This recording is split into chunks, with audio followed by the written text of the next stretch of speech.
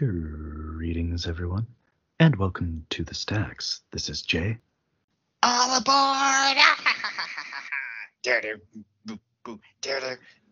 Wait, oh my god, wait a second, hold on. So the joke was going to be, I was going to say Shanna when he says crazy, but he doesn't say crazy until like a minute into the song, and you're never going to let me do the whole thing. It takes quite some time to get there. And the other problem with that is it's not a Black Sabbath song. It's a solo song from much later, yeah. Yeah, it's not. I mean, it's a classic. It's a good song. Shanna, and that's how it goes. I mean, there is a Black Sabbath song called Black Sabbath that you could, like, Black Shanna. Although Black Shanna has political issues, I suppose, of its own. Yeah, so I don't know.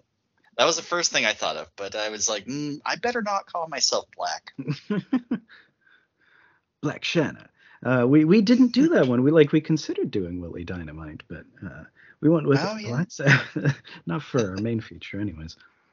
This week we are talking about Mario Bava's Black Sabbath, not Black Sunday, as I kind of conflated the two because I don't usually. I usually mean to cite the discs we're covering each week, and I don't know, maybe 60% of the time I forget to. But for this one, we are watching two different Kino discs. There's the AIP cut and the international cut, which are wildly different versions. The Italian one's better, I think, in absolutely almost every way. Yeah, I think. The main thing that makes a difference for the AIP cut is you get Boris Karloff's actual voice, which is a really big deal, and it's great for the word lock, and it's pretty fun in the wraparound sequences. Oh yeah, the English one had him in between the different sequences, not just at the start and end. Right, exactly. And, he's in the word lock as one of the main characters, and we get him to have his actual English language performance in that one, in only the English cut. So, that's not him in the Italian? It's someone else dubbing him in Italian because he didn't speak Italian. Oh, so it's a good dub, but it is a good dub. Yeah, I mean, it's from Italy. It's that era where they just filmed them silent and then post-dubbed them. It's just like the spaghetti westerns we've talked about. Yeah, okay.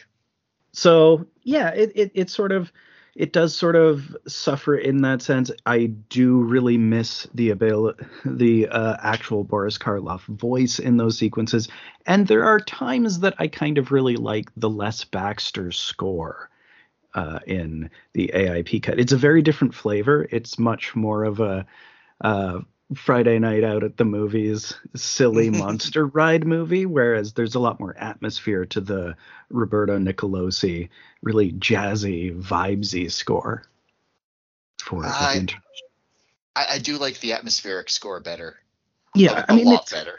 It's definitely superior. I would say, especially in terms of the tone for A Drop of Water, which I remember you watched the AIP cut of it first and were laughing your head off at. Dude, it was so funny. Oh my god, it was hilarious. Yeah, whereas the atmosphere in the international cut, it's like that's probably the most intense sequence. I agree. I was like, why are they saving this one for last? Because I saw the English one first, and then when I saw the Italian, I was like, why are we saving this one for last? Oh, it's actually scary. Oh, shit. I'm not even laughing. It really shows how much difference the score makes in terms of the tone. And, there are various little editing decisions. They cut some of the atmosphere and just lingering on the color and the tone and the gel lighting. They in the English one, they love to do fast close-ups of the corpse's face. Yeah, they really like to zoom in around the cut, just sort of they do their own pan and scan at times, which is weird. Yeah, it doesn't always work. No, it's not great. I mean, this is Corman at that period in time. Or I don't know if it's actually Corman. Maybe it's Arkov. But AIP, it was an exploitation house, and they were editing it for a teen audience, maybe a young teen audience. That was, they were going for the beach party crowd, out for a horror night, right? Right. So yeah, it censors a lot of stuff, and it makes the telephone just completely unrecognizable. Oh God, I was like, the telephone. I didn't understand the telephone until I got to the Italian version. I was like, What the fuck is this? There's so much it's meaningless. It's just like a ghost calls her on the telephone and she's scared, and then he shows up and kills someone. And then she kills the ghost, but then the ghost is on the phone again. Like, but what? Who was phone? Excuse me? This is supposed to be like the movie that launched fucking the Giallo cinema craze. How exactly? And then you watch the Italian cut and like, oh, because it's a totally different fucking short than that. It's like a completely different thing. It's like half the length of the English version. There's so much that they had to cut out just for strict censorship purposes. I guess because I presume at this point the Hays Code was essentially still in effect. It's certainly right around this time that it starts to become shaky during the 60s. Yeah, but lesbians, though. Lesbians, exactly. The big problems are just like completely excised. This one, it's fully in. They were roommates. Yeah. Oh no, they were friends, and they hate each other. Whatever. And they both dated Frank in this one. Sure, seems very likely. Mm-hmm. And Frank is a ghost, I guess, for no reason. He's a ghost who's also can be stabbed by. It's like, yeah, they wanted all of them to be supernatural. They wanted it to be a horror movie the way teens thought of things as horror in that period. Slasher movies didn't exist yet. Yeah, that's true. So yeah, it's fucking weird. Very strange sequence in the AIP version. Yeah, I was like, oh my god, she's got the black glove and she's holding the knife. This means she is either definitely the killer or definitely not the killer. And depending on which version you're watching, it's a bit of both. Yeah, it's teasing it, and that's sort of the whole point. So the original Italian title, I tre volti della paura, the three faces of fear, because it's an anthology picture. Okay, yeah.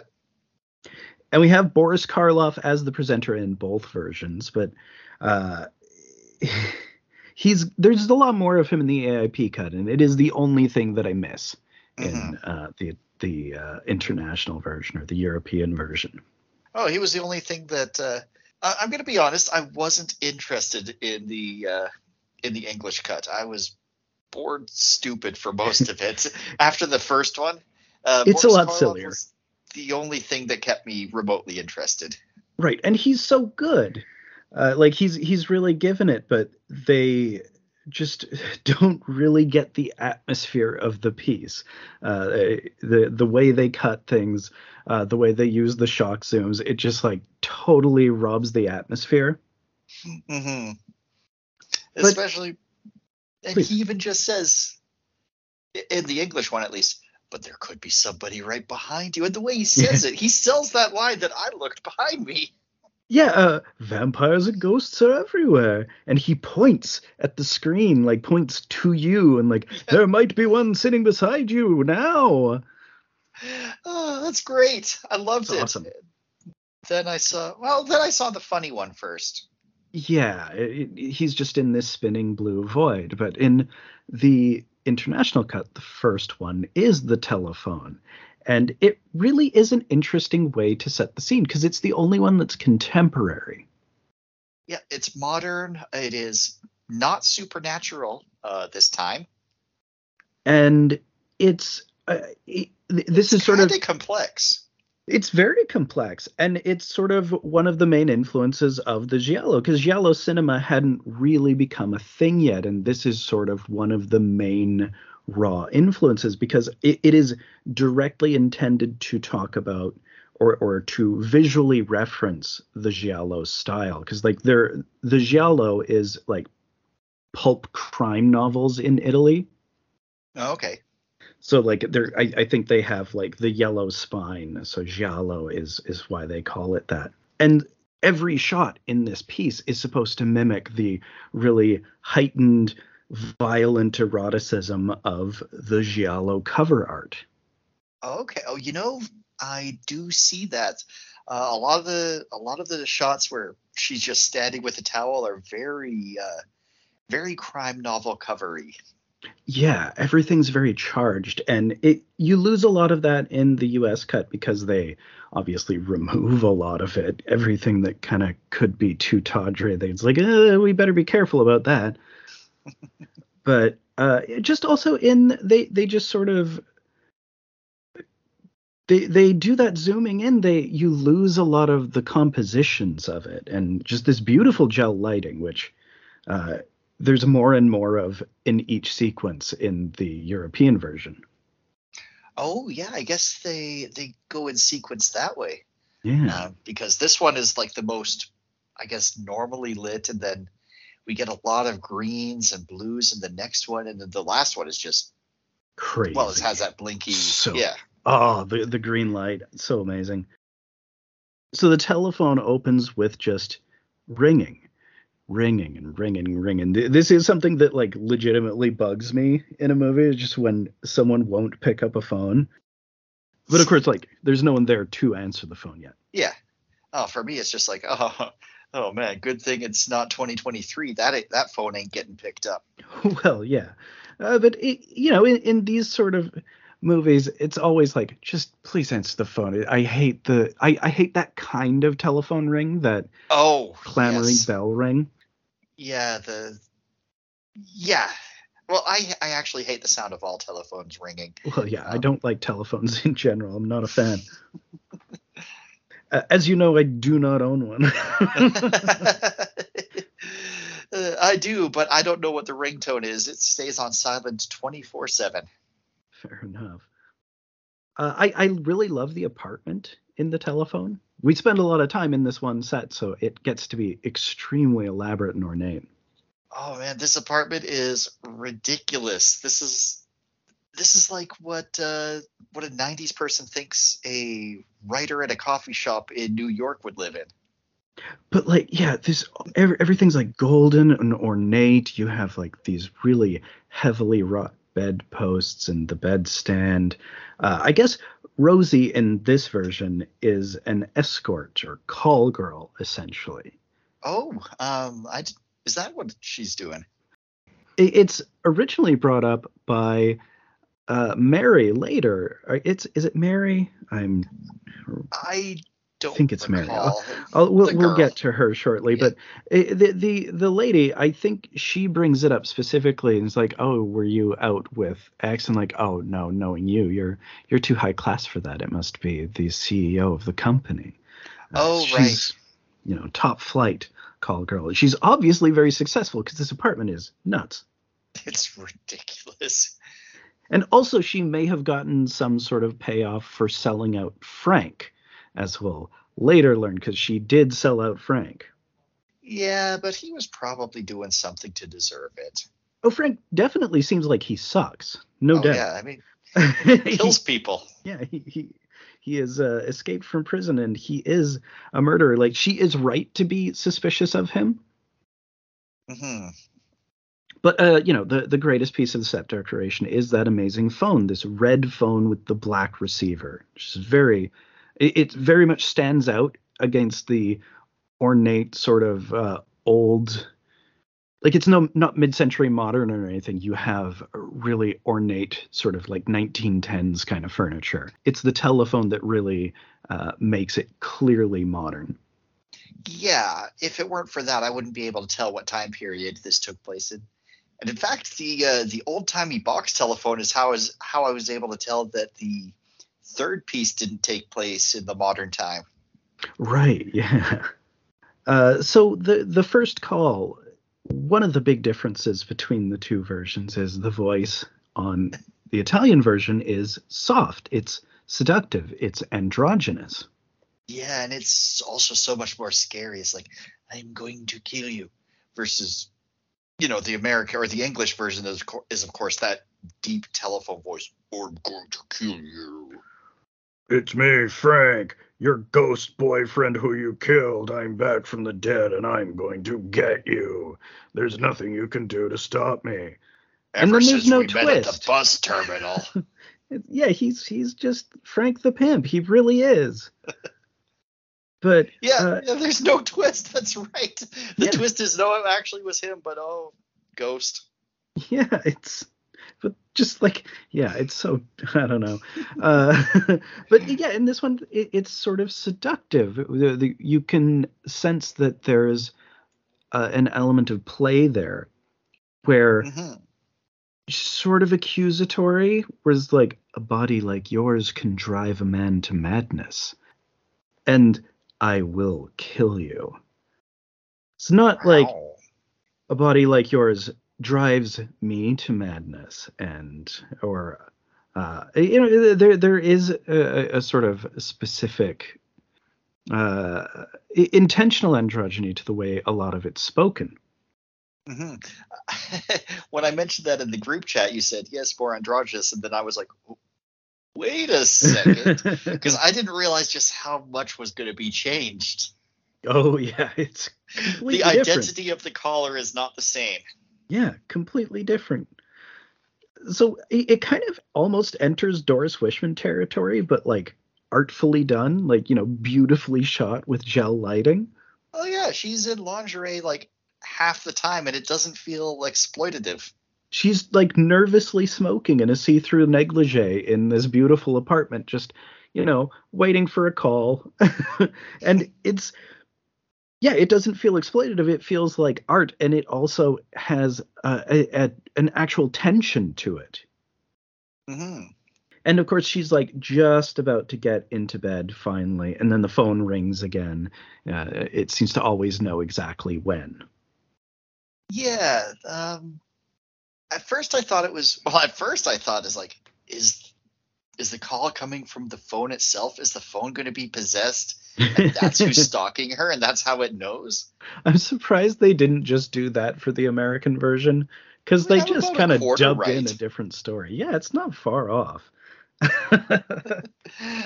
Maybe like a third correct. Yeah. It's like in Don't Go in the Woods, where I thought it was just a disembodied presence that was doing it, because it was just the POV shot getting them all the time, and you never and sometimes you'd see a weapon, but it didn't seem like there was anything wielding it but the camera. Took a very long time for me to realize it was just supposed to be a hulking beast man. Oh, well, that's less interesting. I love that movie. It's insane. Very different kind of style from this one, which is, genuinely great. This is like a beautiful art horror film, like maybe one of the best looking horror films of all time. It's up there, I'd say. The aesthetics of each sequence increasingly are so beautiful to look at. Yeah, which is another reason I think it's better that they did it in this order for the Italian version, because they swapped the order in the English one. The telephone is second. Yeah, they build up to the Verdelak in the English version, which I understand because it's the one with Boris Karloff, the star of the picture. And it looks like, at a glance at least, it looks like that's the one where they spent all the budget. It's the longest one. It's definitely the most ambitious. Like the whole set for that one is very impressive. The sets, actually. Well, one of them's a location, of course, but we'll get to that. So, like, first, the caller, she's getting into bed, it rings, and the caller's like, oh, I see you turned on all the lights. You think that's going to save you? And, that stuff. And, she hangs up again, and she gets her jewelry, and she hides it under the couch. Yeah, so this, and then the caller is like, hey, what are you doing putting your jewelry under the couch?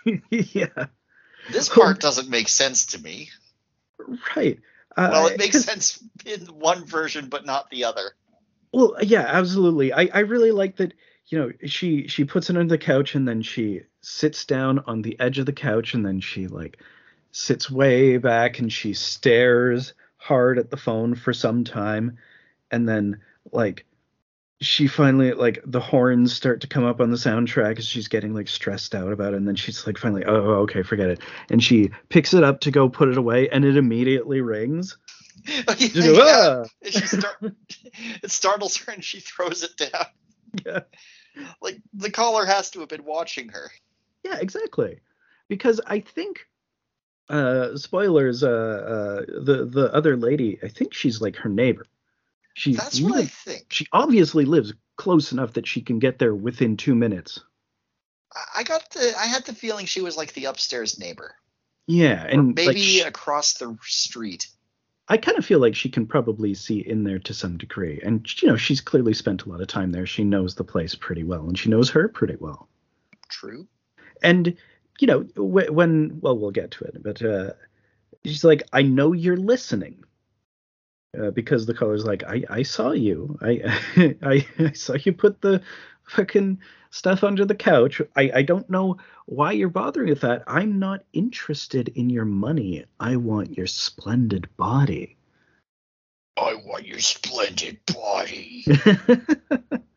But yeah, that's seductive. Like, I'm not interested in your money. I want your splendid body. Which kind of maybe also sort of feels like, the weird thing about this movie is it seems to, like, almost like, until Frank shows up, spoilers, it does sort of feel like the stalker fantasy come true.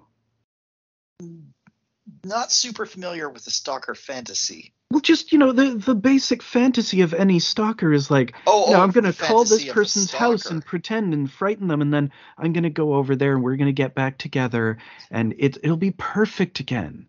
Oh, right, because that's that fantasy. That's her plan. Yeah, that's her plan. No, I was thinking like the stalker fantasy of like, I was thinking of it the other way, like somebody has a fantasy about being stalked. I guess that's a thing. Well, yeah, no, that's totally a thing too, but it's not a thing in this. No, it's you know, the fantasy of the stalker. It's totally working out. It's going really great for her until the real bad guy shows up. But it sort of feels like she's sort of specifically speaking her truth there. They're like, listen, we don't really know what they broke up over, but it seems like I'm not trying to get your money or anything. It really is you I'm interested in. But then, you know, she immediately turns it into a threat and is like, I want to strangle your splendid body. Hey, whatever you're into, as long as everyone consents. I mean, kinks are kinks, right? Yeah. One thing that's really weird in the European cut that's totally unexplained there, but then has an actual explanation in the AIP version is there's that part where there's these creepy bulging eyes peering through the blinds for a moment. And they don't look like Frank or the girl. No, they're just some creep guy. In the AIP cut, they have that brief shot where it's just some other neighbor in the apartment house taking his dogs out for a walk. I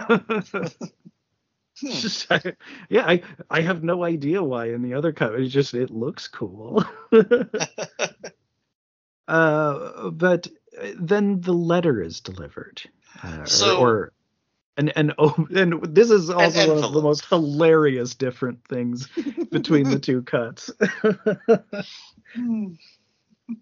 So, is this the one where the letter writes itself in the English one? Yes, it is. In the European cut, it is just a basic newspaper clipping saying Frank Rayner has escaped. So Frank is her ex/her pimp.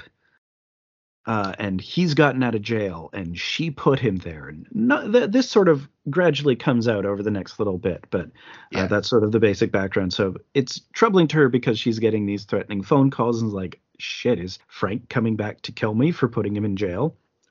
Spoilers, yes, but it's not him who's calling. There are two plans on this woman happening, and they don't know about each other. Indeed.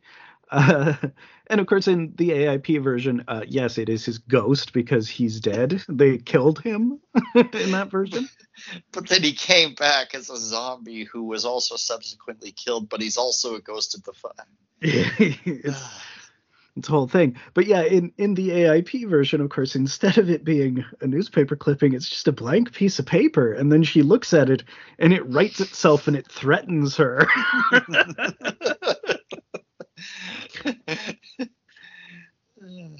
But one of the creepiest lines that the caller says, like, you know, after she gets the note, the phone rings again and the caller tells her, "I'm closer than the police, so there's no point in calling them." So obviously she knows she's being watched. But who else is closer than the police? She knows to call Mary. Her neighbor / ex or ex-friend. Roommates. Yeah. Her ex.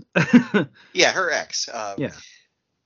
In one version it never like spells it out, but the Italian version comes very close to spelling it out. It's much more evident. Like it's pretty clear in the note that Mary's writing the next day. Oh, but right. I guess it does spell it out. Yeah. But notably when the "I'm closer than the police" call, she does address the voice as Frank. So Mary knows it's working, right? Yeah. And then Rosie calls Mary. She calls her for help. It's like, "I know it's Frank. He's escaped and he's come to get me. I know he wants revenge for me putting him in jail. Please, you have to come over right away." Oh my God, yes, I will absolutely come over right now. I don't hold any grudges about all the bad blood between us in the past. Let me just like run down there. I'm already dressed. The shot when she says, like, "I need you to come over immediately," and we see Mary, like, she gasps and she excitedly leans forward towards the camera. It's like, "You want me to come to you?"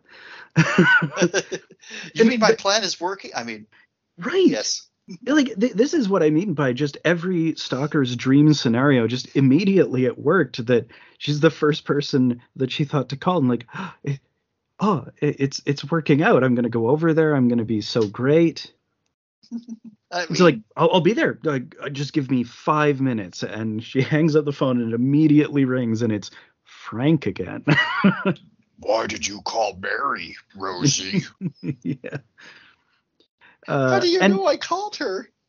And we see it just slowly zoom out from the wall socket to reveal that it is Mary talking through a handkerchief and putting on a masculine voice, saying, "By dawn you will be dead."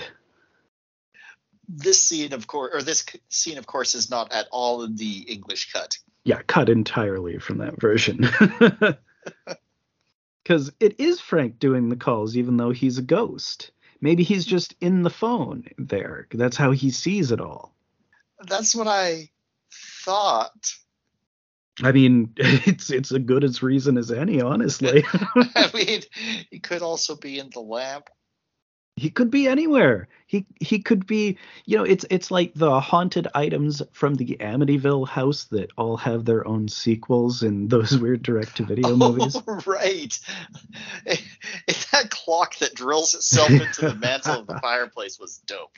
I fucking love that movie. Amityville 92. It's about time. Don't remember anything else about the movie but the clock. It rules. It controls all time in the house, and it has just it makes people old, and it makes like one room turn into a 14th century dungeon. It's so strange. Oh man, how do I not remember this? I don't know. So yeah, there's like the brief talk on the phone, and then very, very quickly Mary knocks very startlingly at the door inside, you know, because they're in an apartment building. She's like, "How did you get in?" It's like, "The door was just wide open." Great. Great. I mean, that's worrisome in and of itself, but they don't think about it. Yeah. So Mary should be thinking about it because Frank actually did escape from jail, and that's not part of her plan. It's what gave her the idea. Yeah. So not doing a lot of long-term thinking as a stalker. It kind of, you know, thematically consistent, I suppose. I guess, yeah. and she sort of ribs her, but with there is totally a note of jealousy where she's like, oh, you know, you must have been with this rich CEO. Like, oh, who are you back from a date from? You know, with some rich client, and like, oh, I bet it had to have been the CEO of the company, knowing you. I kind of, we don't understand what broke them up. I kind of wonder if it's Mary being really jealous. Could be. And then again, being like, oh shit, I should have not broke up with her? Yeah, well, and I don't even know if it's that she broke up with her. It's that she got done because she was so jealous and like, it's my work, lady. Because it totally tracks as well with her adopting this stalker thing to get back into the life. I could see our pal Maurice Lamont doing that if he went down a different path. Yeah, or you know, it's a Charlie Kelly behavior. Oh my god! Just basic Charlie Kelly and the waitress. I'm gonna kill you, waitress. Charlie, like, is that you? No. You know, imagine if he, you know, did a couple threatening calls and then she called him for help, and you know, this is just—it's the dream scenario. Dennis, it's working. It's working, Dennis. I don't know what to do. So she's like, oh, wow, everything's exactly like it was when we were friends. When I came over all the time. Important to note, she is wearing black leather gloves in this. Yeah, in just this really mean-looking suit. It's great. Oh, this is like a total hip, trendy girl boss outfit. But like almost a Cruella de Vil outfit at the same time. Yeah, oh yeah. Very more very of a primary color. Lady. But yeah. And first she like, you know, they're having coffee and she sits down on the bed, which luxurious bed with just like fur. Oh, beautiful, like, oh, looks amazing. Looks so comfy. Her apartment. I want all her furniture except the phone because it's annoying. Yeah, you'd want to just have it as a prop. Oh yeah, keep the phone at like prop itself, but don't hook it up. Yeah, no, I wouldn't want to hear that noise. That would be terrifying in that setting, honestly. But her sitting on the edge of the bed and gesturing for Rosie to come and sit right next to her and like, oh, they're like, oh, this is working out so great. Just, yeah, come sit on the bed with me.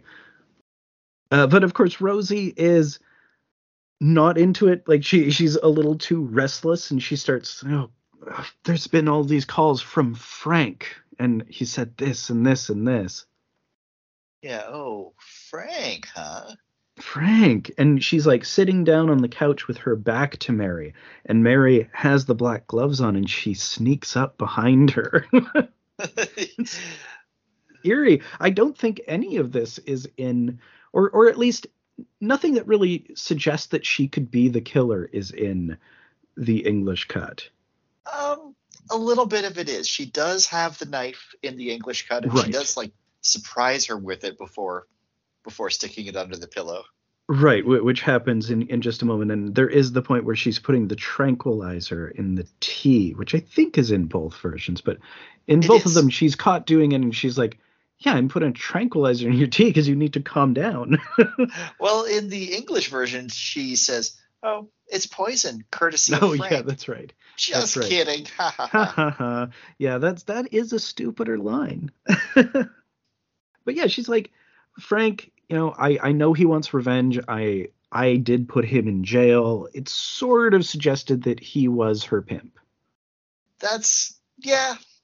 It's kind of the basic. Think about it, yeah. I mean, I don't really know what other relation he could have in that regard. Ex-boyfriend, maybe? But, you know, did she put him in jail? Although, you know, you can be a boyfriend and also be a pimp. Yeah, I mean, kind of a bit of both, and he's just sort of a general scumbag. But yeah, there's that very threatening shot where she, you know, goes into the drawer and, you know, she pulls out that kitchen knife and she like flexes it in the light back and forth. Oh yeah, she has to turn it so that the light gleams all the way down the length of the blade. With her black glove on, just nothing else in the shot except the drawer and the black glove and the knife and the light playing off it. Giallo as fuck. And that's where I was like, Yeah, it's inventing the genre, right? Yeah. But she comes out and she puts it under the pillow. It's like, hey, Frank might show up, just let's put this here just to be safe. And there's that moment where she's like standing there looking at her, waiting for Rosie to undress, but she's like waiting. Like, then fine. She finally walks out to go prepare the tea, and you see her and like, okay. And she finally undresses with her back to the camera, of course. Yeah, of course. Because no actual nudity in this. It's still generally pretty chaste. Mm-hmm. Although it has some gore in the international version that's not in the US version. Yes, it does. So she puts a tranquilizer in the tea. As you mentioned, she does the stupid joke about it being poison courtesy of Frank in the US version. But yeah, in the international version, Rosie's like, what is that? And like, it's a tranquilizer, stupid. You're freaking out. You need to go to bed. Please, you really need to get some sleep. And we see them go to bed together. And like the light, the camera just sort of pans up to the window and we watch the light change from night to morning, which is suggestive. Mm-hmm. That, they kind of maybe got it on. Because when it cuts back to inside, also there's that jazzy horn, like wah, wah, wah, wah, wah, wah, wah, wah.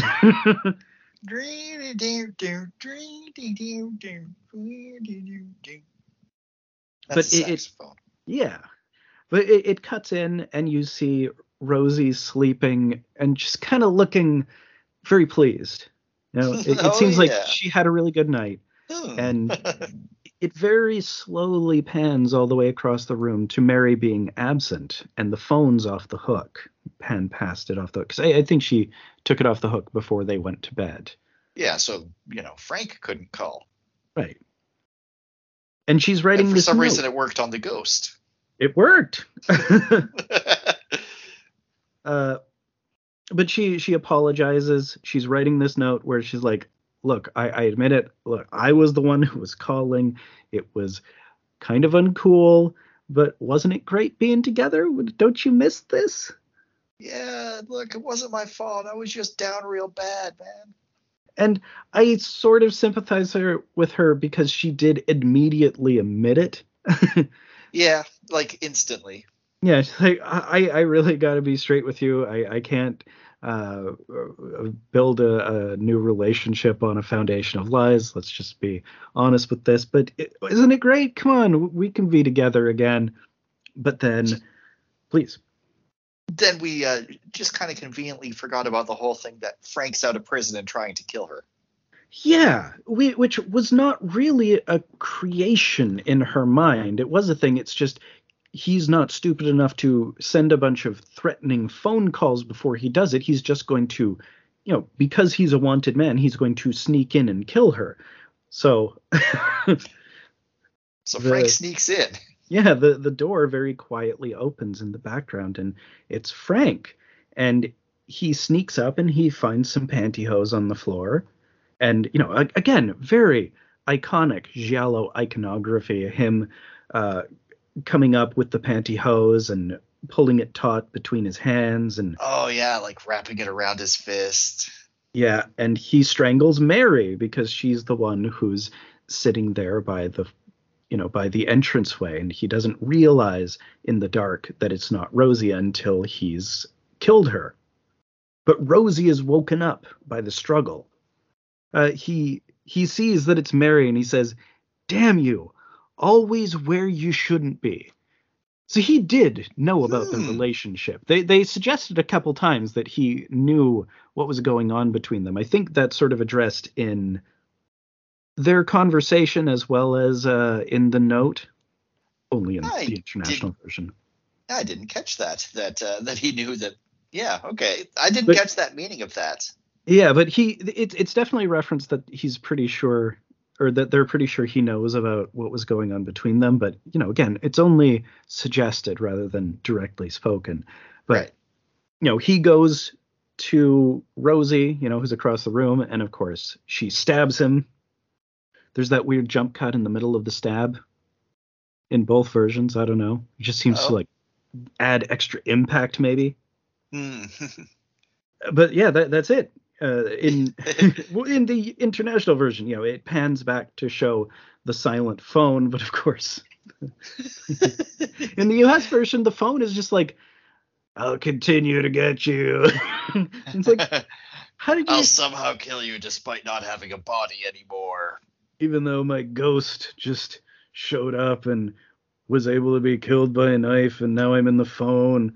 None of it makes sense. It's complete nonsense in the U.S. version, but atmospheric and obviously super influential to the giallo format. Yeah, totally.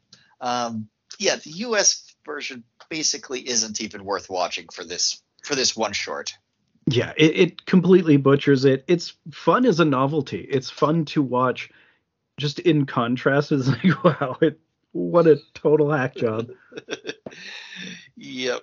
Like the US version ends on a freeze frame of the phone with the voiceover, whereas the Italian version just pans past the phone to the corpse of Mary and the corpse of Frank.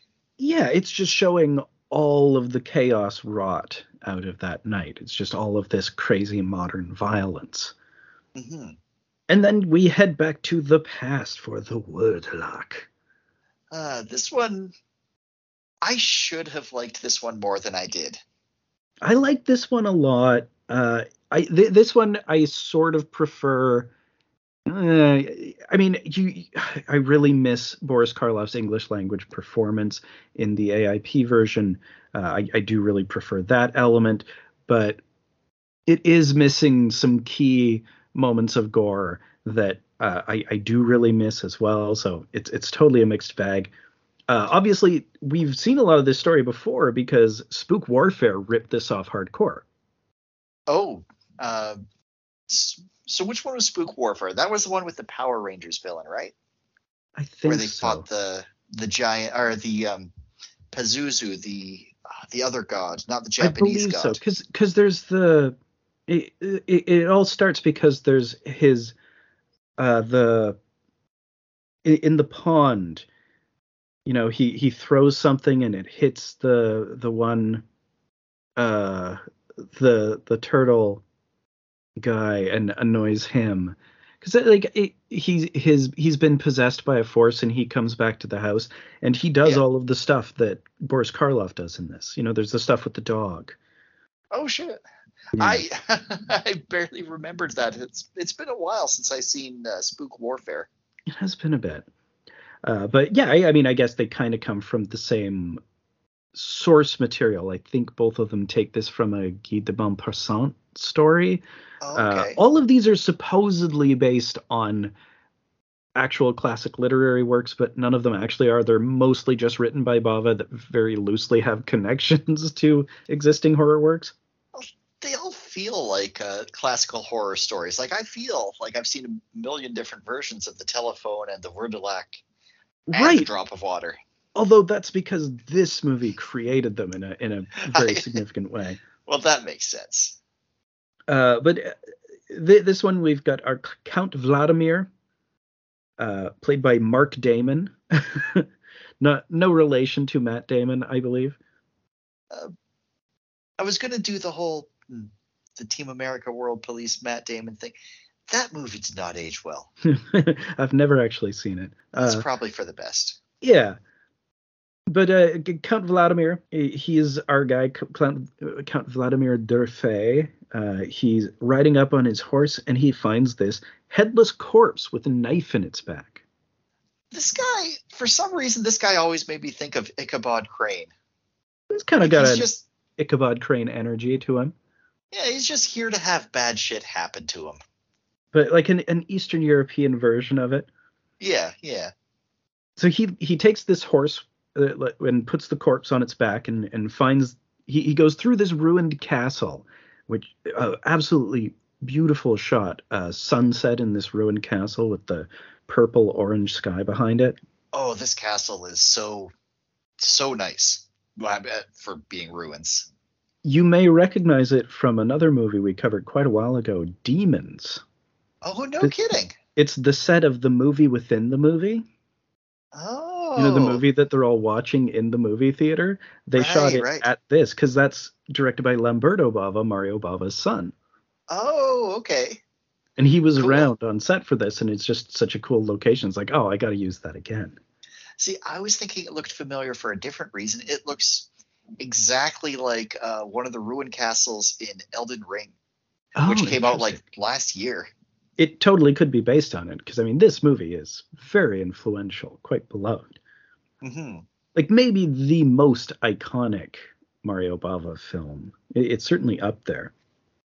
Yeah, so he comes to the house, just this absolutely incredible set.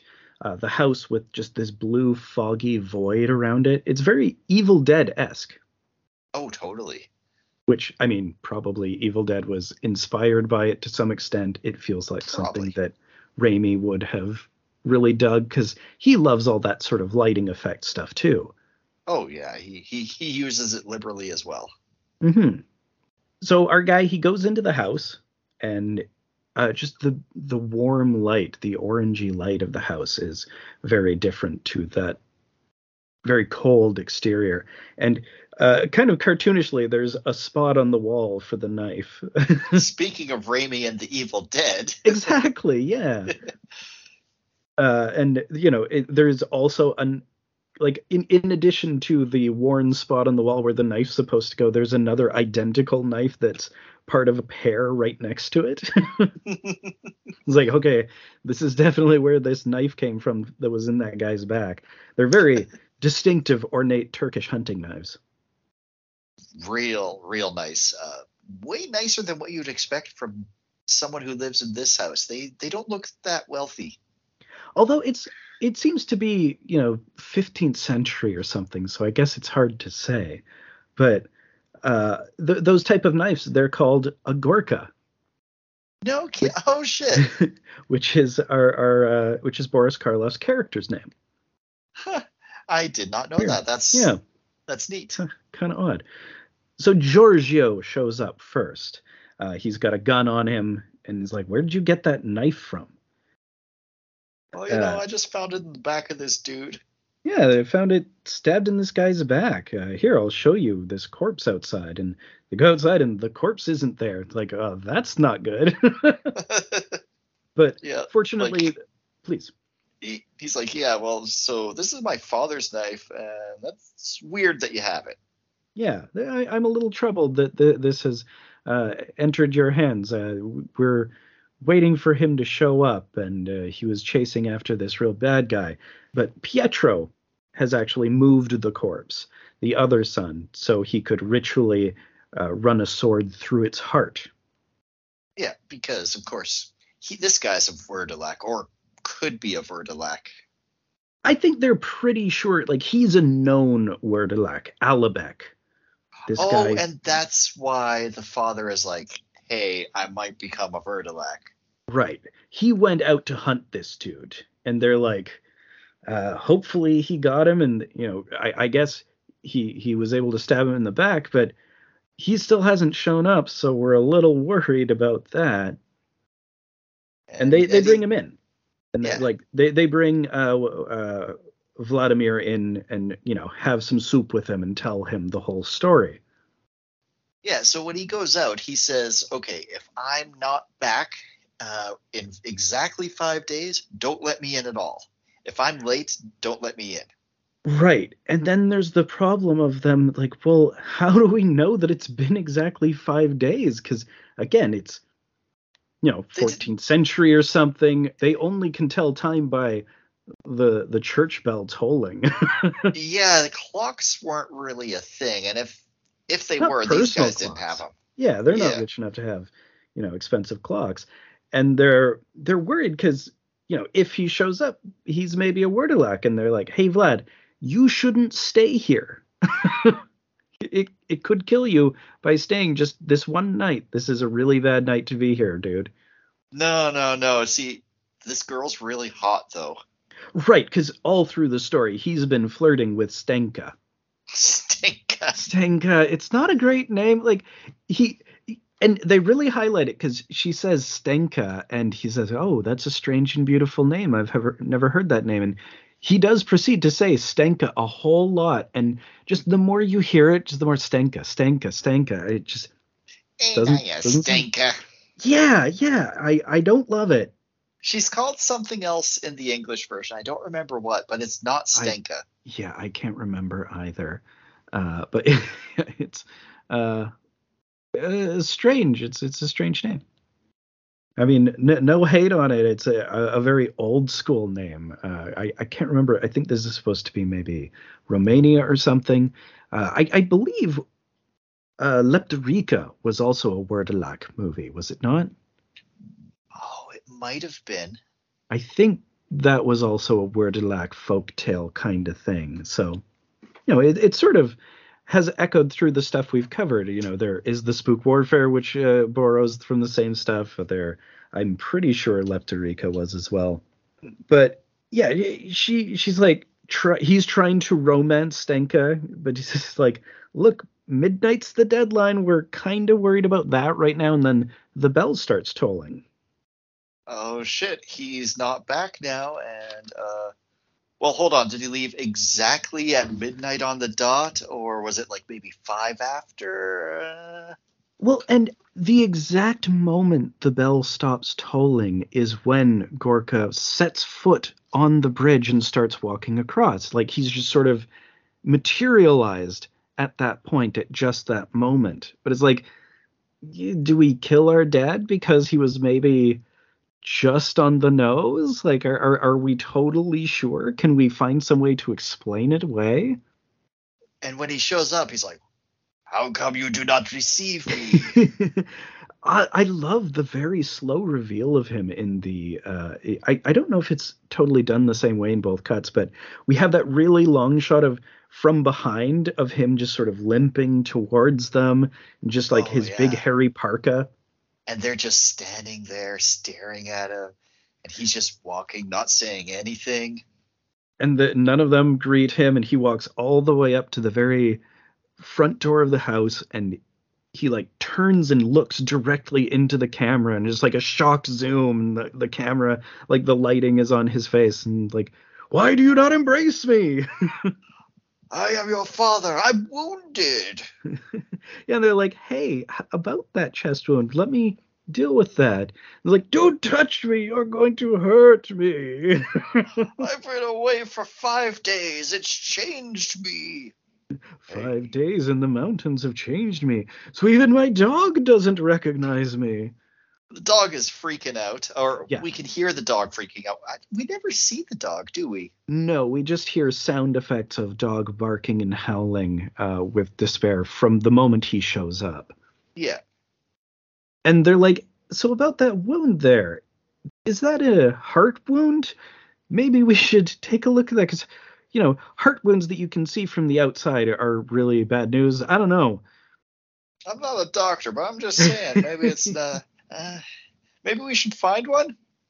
And they bring that up, and he smiles like, I'm hungry now, and wants to go inside. I'm like, oh, okay. And everybody goes inside, and they're making soup. She's got some lamb for him. He's not into the lamb soup. No, he's like, oh, what is that? Get it away from me.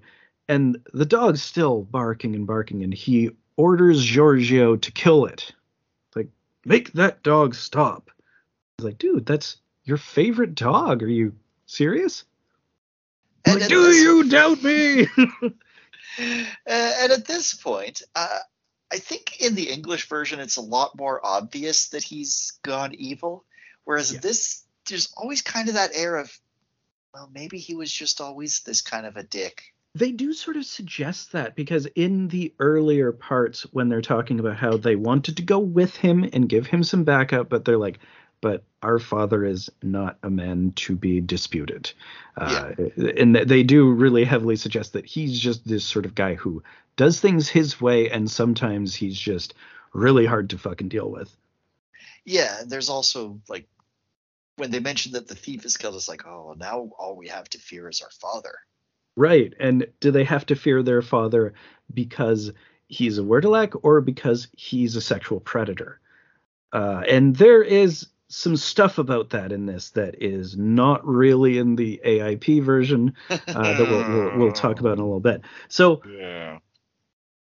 Well, it kind of right here essentially because he demands to hold his grandson Ivan, and the mom immediately, like, she's been holding him away from Gorka, just like and he reaches for her and is like, oh, can't I fondle my grandson? Oh yeah, he says fondle. And fondle had sort of a different connotation back then. It's supposed to be just, can't I, hold and play with my child, and he's my grandchild, and it's not supposed to be a big deal, but it's definitely gained some nasty connotations since then, which are sort of in the subtext anyways. And everyone is like, hey, maybe it's getting real late. This kid should maybe be put to bed, and you should just not do this anymore, Dad. Yeah, the kid is not jazzed about this. He's creeped out. Yep. Weird kid. He really just has a almost entirely silent performance in this movie. Actually, yeah, I don't think he talks, does he? Well, his ghost sort of does later, arguably. Yeah. So, they put the child to bed, and Gorka, this is where he's talking about how, well, I don't know if they're going to be able to identify that body just by, that headless corpse. I think they might need this, and he pulls out the severed head from his bag. Hang it in front of the door so that everyone can see it when they come to our house. Kind of rad. Kind of rad. Well, this guy, that's like a status symbol. This guy's a real baddie, and everyone's going to be jazzed that they killed him. The whole area. Yeah, he's like a serial killer in this area, basically. Yeah. So, that stuff is cut from the AIP version. We see just like the corner of him pulling the head out. We just see like the hair and everybody react rather than actually have the fun severed head prop. And then, of course, we don't see it hung up. Yeah. Too bad. It is a fun prop. It's pretty fun. Like, it doesn't look super real. It's a wax head, but it's a good wax head. It looks better than the head in the next story. Well, no, I love the head in the next story, actually. I absolutely love it. It's the scariest, fucking weirdest thing. But this sort of explains it to them. They're like, oh, well, this is what the dog was freaking out about, that there was this severed head that he was carrying around. That's all it was. He's fine. Everything's fine. Yeah, this is definitely okay. He's not an evil monster. He just killed the dog anyway. It's just Dad. He's just that kind of guy. And Giorgio's the only one who is still holding his like, man, I don't know about this. This does not seem right. But for whatever reason, they convince him to go to bed, and Pietro is going to keep watch. Yeah, but he falls asleep on the job. Yes. And first, interestingly, Gorka sneaks into Vladimir's room and just sort of lurks behind him. It's interesting. He never directly attacks Vladimir ever, I don't think. He's not family. Right. They do mention that the Wurdelak only goes after those it loves. Yeah, that's right. I think that part is left out of the English version. I believe so, yeah. Yeah, it's just, he's a vampire. But, Vladimir senses him and he turns and he vanishes. But really creepy and effective sort of extra scare is that, he's not there, but then he turns and he is just peeking in the window. He's like, I'm not going to be caught lurking in your room, but I will be caught staring at you through the window with my fucking terrifying blue face. Oh, yeah, his face is blue. Yeah, he's looking dead. He is definitely looking like a walking corpse. And, like, we didn't really get into it, but the wound in his heart, like, he has just this huge gaping chest wound. Yeah, that he's just, just blood all over his shirt. Doesn't change it. Doesn't really try to cover it up. Yeah. So one of the things that's really different in the AIP cut is when he's walking around the house and we have just all these shots of him peering in windows in that version, whereas here he just kind of goes through and then comes in the front door and sneaks up on Pietro, who's already asleep anyways. Mm-hmm. And then he snatches Yvonne and rides off. Yep, off into the woods towards the ruins. Right, and Vlad sees it. Vlad is the only one who sees him leaving, and he starts screaming for Giorgio, and he can't get out of the room because he's been locked in by Gorka. Oh, is that what he was doing? Okay. Well, because he's locked in. He tries the door and he can't get out. So obviously that's what Gorka had to have been doing. For some reason, I never made the connection. I just thought I don't know. Yeah. So Giorgio, of course, he finds Pietro dead.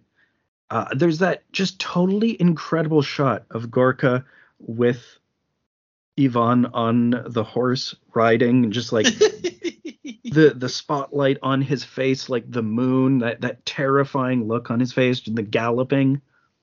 Oh yeah, I love that the Italian version goes back to this shot at the very end. The very end of the movie, they come back to that exact shot and sort of reveal the artifice of it, which is so cool, very fun. Mm-hmm.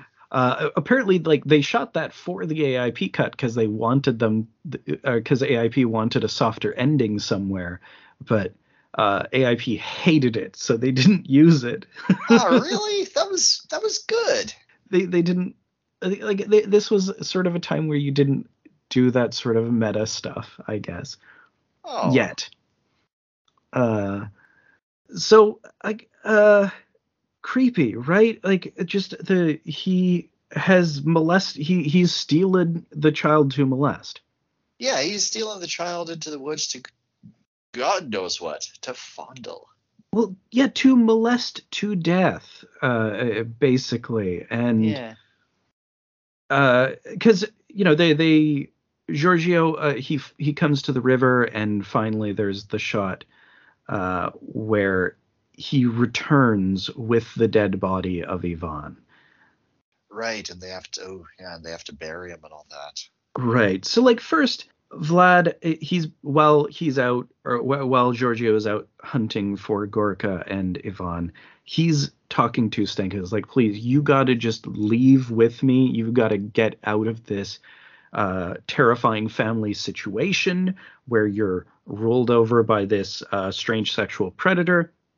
And she's like, no, you got to understand, it's my family and we're doomed now. Well, that's a negative way of looking at it. Yeah, that's sort of her approach to it, and that's kind of why she keeps saying no, I mean, we're all doomed. And it's like, you got to just leave with me. Don't you understand? I love you. I love you. I've known you for 10 minutes, and I love you. I love something about you. Yeah. Your name. So there's the thing with Yvonne, and they do stake Pietro's body. They put the sword through the heart, but Maria, the mother, won't allow him to stake the child. Yeah, don't do this to my baby. Come on, holy shit. We're gonna have to, Yeah, it's this is something we literally have to do. And look, I just did it to my brother. I don't like doing this, but this is just going to come back on us if we don't do it. And just if you do it, I'll kill myself. And he just can't make himself do it. I like that they don't play any of that. That both of them are allowed to really be honest in the moment. There's no viewpoint is demonized there. Mm-hmm. It's just a tough decision for everyone. Yeah, and ultimately they do decide not to stake the boy. Which is what dooms them, of course. Yeah, of course. But Vlad does convince Stenka to leave. They ride off together in the night.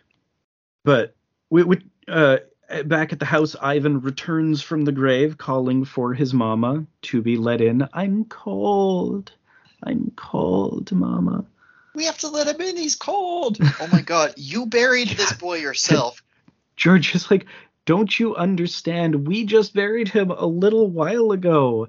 We had a whole debate about whether to stab him. Yeah, that's why he's back. He's like, but you don't understand. He's my son and he's cold. And He is secondary. She stabs him and kills him and goes to Ivan. Mm-hmm. But of course, she opens the door, and it's not Ivan. It's Gorka. Oh, Gorka, you joker. Gorka, yeah.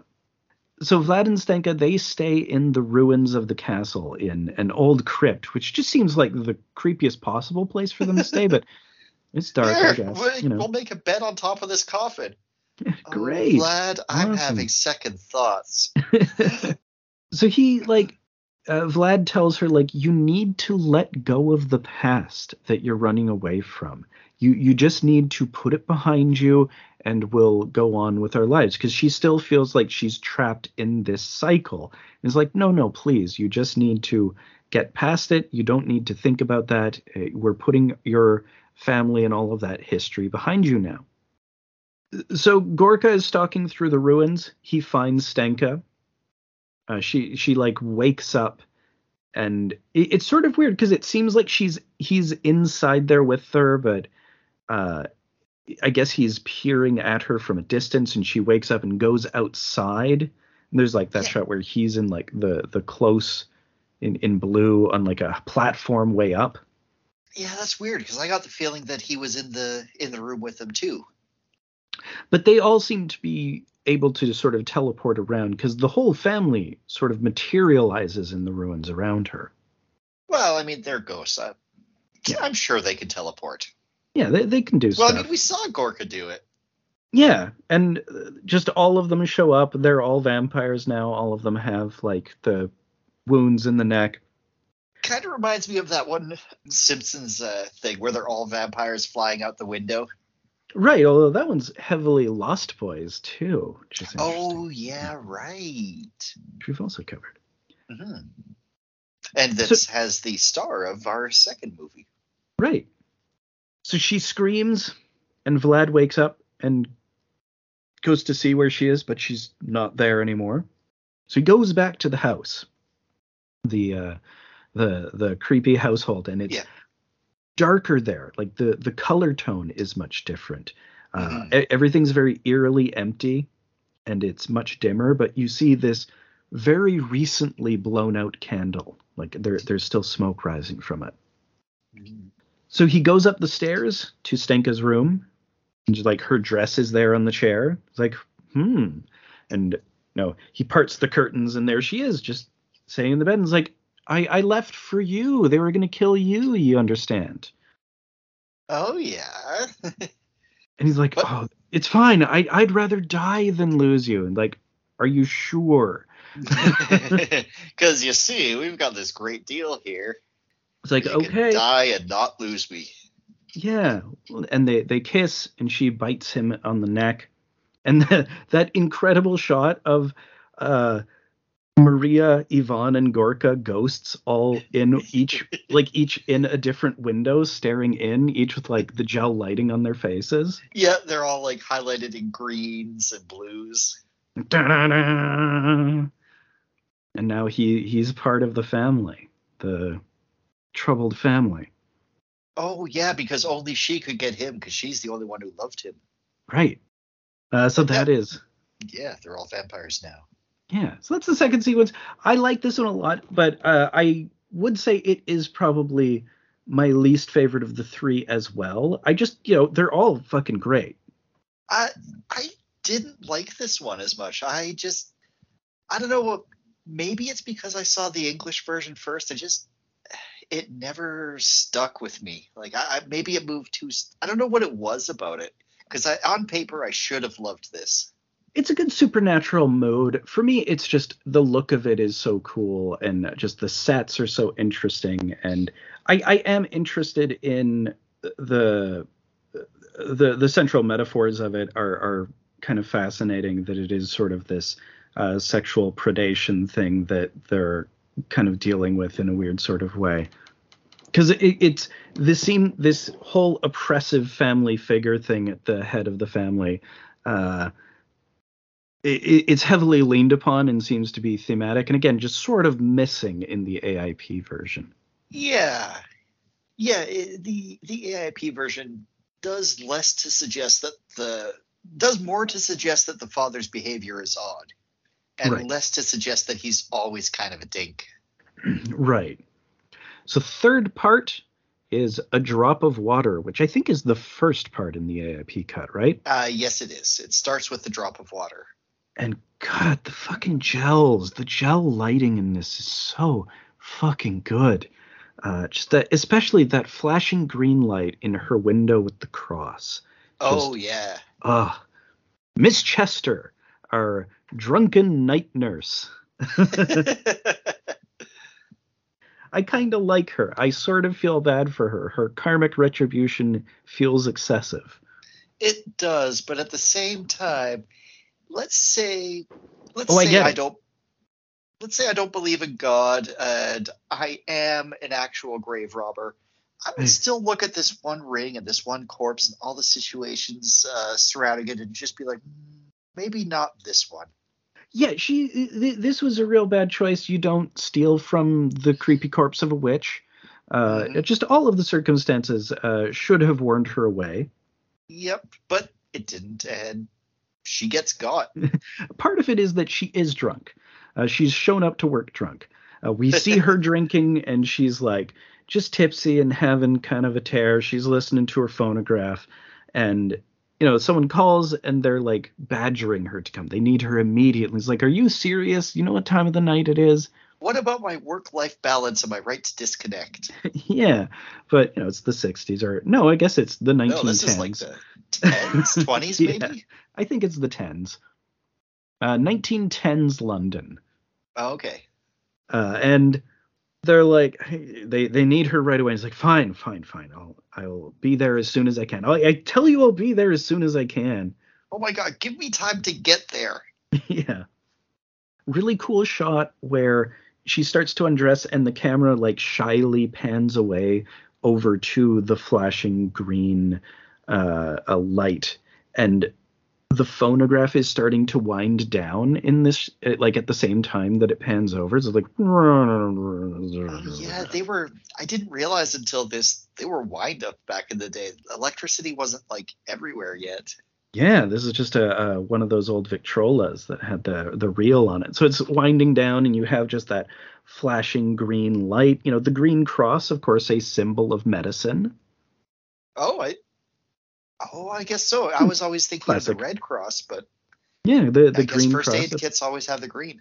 Yeah, pretty classic symbol of that. So it, in her window is fun because she is a nurse. Mm-hmm. But yeah, that whole shot where it, winds over, you hear the phonograph winding down, and she re-enters frame dressed in her work clothes and flicks off the foreground orange light, which leaves just, the cross flashing as she leaves, for her medicinal work. Well, not really. She's not doing that. She's preparing a dead body. Yeah, is that an emergency? Well, getting a dead body out of a room kind of is an emergency, I suppose. You don't want to leave that till the next day, especially with the advanced state of decomposition this body is already in and may have been while alive. Yeah, it's sort of, creepy mansion that she has, this old medium. She's this creepy old psychic, just this house that's full of cobwebs and dolls and many, many cats. Lots of cats. So many kitties. Meow, meow, meow the whole time. It's less obnoxious, I think, in the Italian version. Yes. But just this rich, cavernous palace. Huge ceilings that just, like, have gel lights way up in them of, like, lavender and gold and stuff. Mm-hmm. The gel lighting through this sequence is just totally fucking incredible. I feel like they alter the lighting or make it brighter in the English version. Yeah, I agree. They definitely do in this part. And in fact, the English version of this is cut really weird. Whenever the fly appears, it's always... They do the shock zooms. A lot of, like, burn-in shock zooms really hard, which sort of oversells things, and it's so overscored. This is the one where the Les Baxter score, it never stops, whereas the Nicolosi score allows the silence for the dripping of the tap, which you need because in the one with the kind of key, it's a drop of water. I didn't hear the tap in the other one. Shock zoom into teeth. Shock zoom into teeth. Yeah, it loses something. But it gains something else because those zooms onto the corpse face are hilarious. Oh my god. It is fun, and that's for me the thing that the two different versions serve a purpose where obviously the international cut is the better version as just a movie, but if I'm hanging out with people at a Halloween party, the English version is a lot funnier to put on. Oh, for sure. Yeah. Especially when you can tell them what the telephone is really about. Yeah, it's a totally different story. No ghosts here. Guess what? Yeah. I just love the lighting in this place. Just it's sickly. The greens, the yellows, the purple, all like deep up in the ceiling and just reflecting down on all of these fucking cobwebs and the yowling cats running back and forth in the foreground all the time. Yeah. So the housekeeper, she's like, look, there's no friends. There's no family. The only people are the people who came to watch her knock the table. You know, they're her customers as a medium. And those are all weirdos, and there was not a lot of them. She goes out so rarely that I literally don't know where her shoes are. Yeah, exactly. So the first time we see the face, just that frozen face, the eyes, the teeth, because it's like a wax head. Oh, yeah. But it's so, like, it's very creepy, but in the AIP cut, it is funny. They play it to shock every time that makes it become comedy gold. They'll just randomly cut to it for no reason while she's in the middle of doing something completely unrelated. And every time I can't stop laughing. And it's made the Italian version funnier because of it, because I was already in laughing mode. Right. And see, I think the Italian version is genuinely quite creepy, but it is. I know it from that version first and then saw the AIP version later. I think I watched these in the wrong order. Yeah. They both have their pros and cons. Like obviously the international version is the superior version, but yeah, but no, they're both unique and they're both worth watching in their own way. Because there maybe is not humor back to back. Yeah, there's certainly humor in both cuts. Like in this one of the things that I really love is the first time they show the face, you have the shock of seeing that creepy fucking wax face, the teeth, just this eerie grin and these staring fucking huge baleful eyes. And the nurse's reaction shot, she does 2 double takes, which are so funny because the first one is her seeing the creepy face, but the second one is her seeing the ring. It's like, whoa! It's like, ooh, I want that ring though. Definitely gonna steal from this fucking crazy woman. Yeah, I see this scary face, like, oh, then see that ring, like, ho. They're almost played exactly the same way. But the lady kind of, or the housekeeper sort of slowly gets out that the medium is kind of maybe stuck between the living and dead. She died of a heart attack. And she's like, yeah, I know she died of a heart attack. That's how I've been keeping her alive by giving her camphor shots for some time. We've been waiting for her to die of a heart attack. She's like, no, you don't understand. She died while she was doing a seance. Oh, so she's supposed to be like trapped inside both. Yeah, she's sort of in the body, but also exterior to the body. Like what the English version implied Frank was kind of supposed to be. Oh, yeah. She's like haunting the phone. She's haunting the flies. She's haunting the ring. Whatever she wants to haunt. Mm-hmm. Oh, the tap. The tap. Anything with water. Yeah. So like they go to check out the dress that they're going to bury her in, and there's that weird bit with the hanging light just keeps drooping down. I think that this light is just the same light from the Evil Dead. Sure. The lamp. Yeah, it's like, the laughing one. Yeah. Yeah, it just wants to burn this dress just to fuck with him. But they come into the room and it's like, oh, I can't right now. Yeah, like it's gotten all the way down. It's like, oh, what the? Get this up here. And like as they're leaving the room, it starts to like sneak back down again. Just a nice little bit. And of course, the housekeeper won't come any closer than the doorway of the room because she's like very creeped out by the bodies. Like, I know that there's some otherworldly shit going on in there, and there's a reason nobody else will come. And she's basically saying, like, I'm sorry, you have to do it all by yourself. I can't help you. I can't call anyone else to help you. I imagine she called like 10 different people before calling this lady. Oh, very likely, because she does sort of seem like maybe she was the bottom of the barrel choice. That's why she's the drunk nurse. Yeah. So Miss Chester, she sends her to go get some stockings, and we follow the nurse first. And I really like her trying to find the stockings in this drawer, and she's like digging through, like dolls. She's like keeps pulling out old dolls and like tossing them over her shoulder. I'm like, God damn it, where are some stockings instead of dolls? Gotta have the creepy dolls, though. Well, yeah, of course. So it cuts back when Miss Chester has already dressed the body, helpfully to that's how it's followed the housekeeper, just sort of this perfect editing of all of this feeling real-timey. Mm-hmm. And she's like, I also need some shoes. And like, oh, shoes. I mean, she has not been out of this house in some time. Does she even own shoes? I gotta go check. She goes looking for them. And so this gives Chester time to steal that ring. She works it off the finger, but immediately drops it. I don't remember if it did this in the English version, but the clanging of the ring hitting the ground is loud in the Italian. Mm-hmm. There's a lot of interesting... Anything. Totally. There's a lot of really interesting amplified sound effects in the Italian version that are mostly drowned out by the score in the US version. Mm-hmm.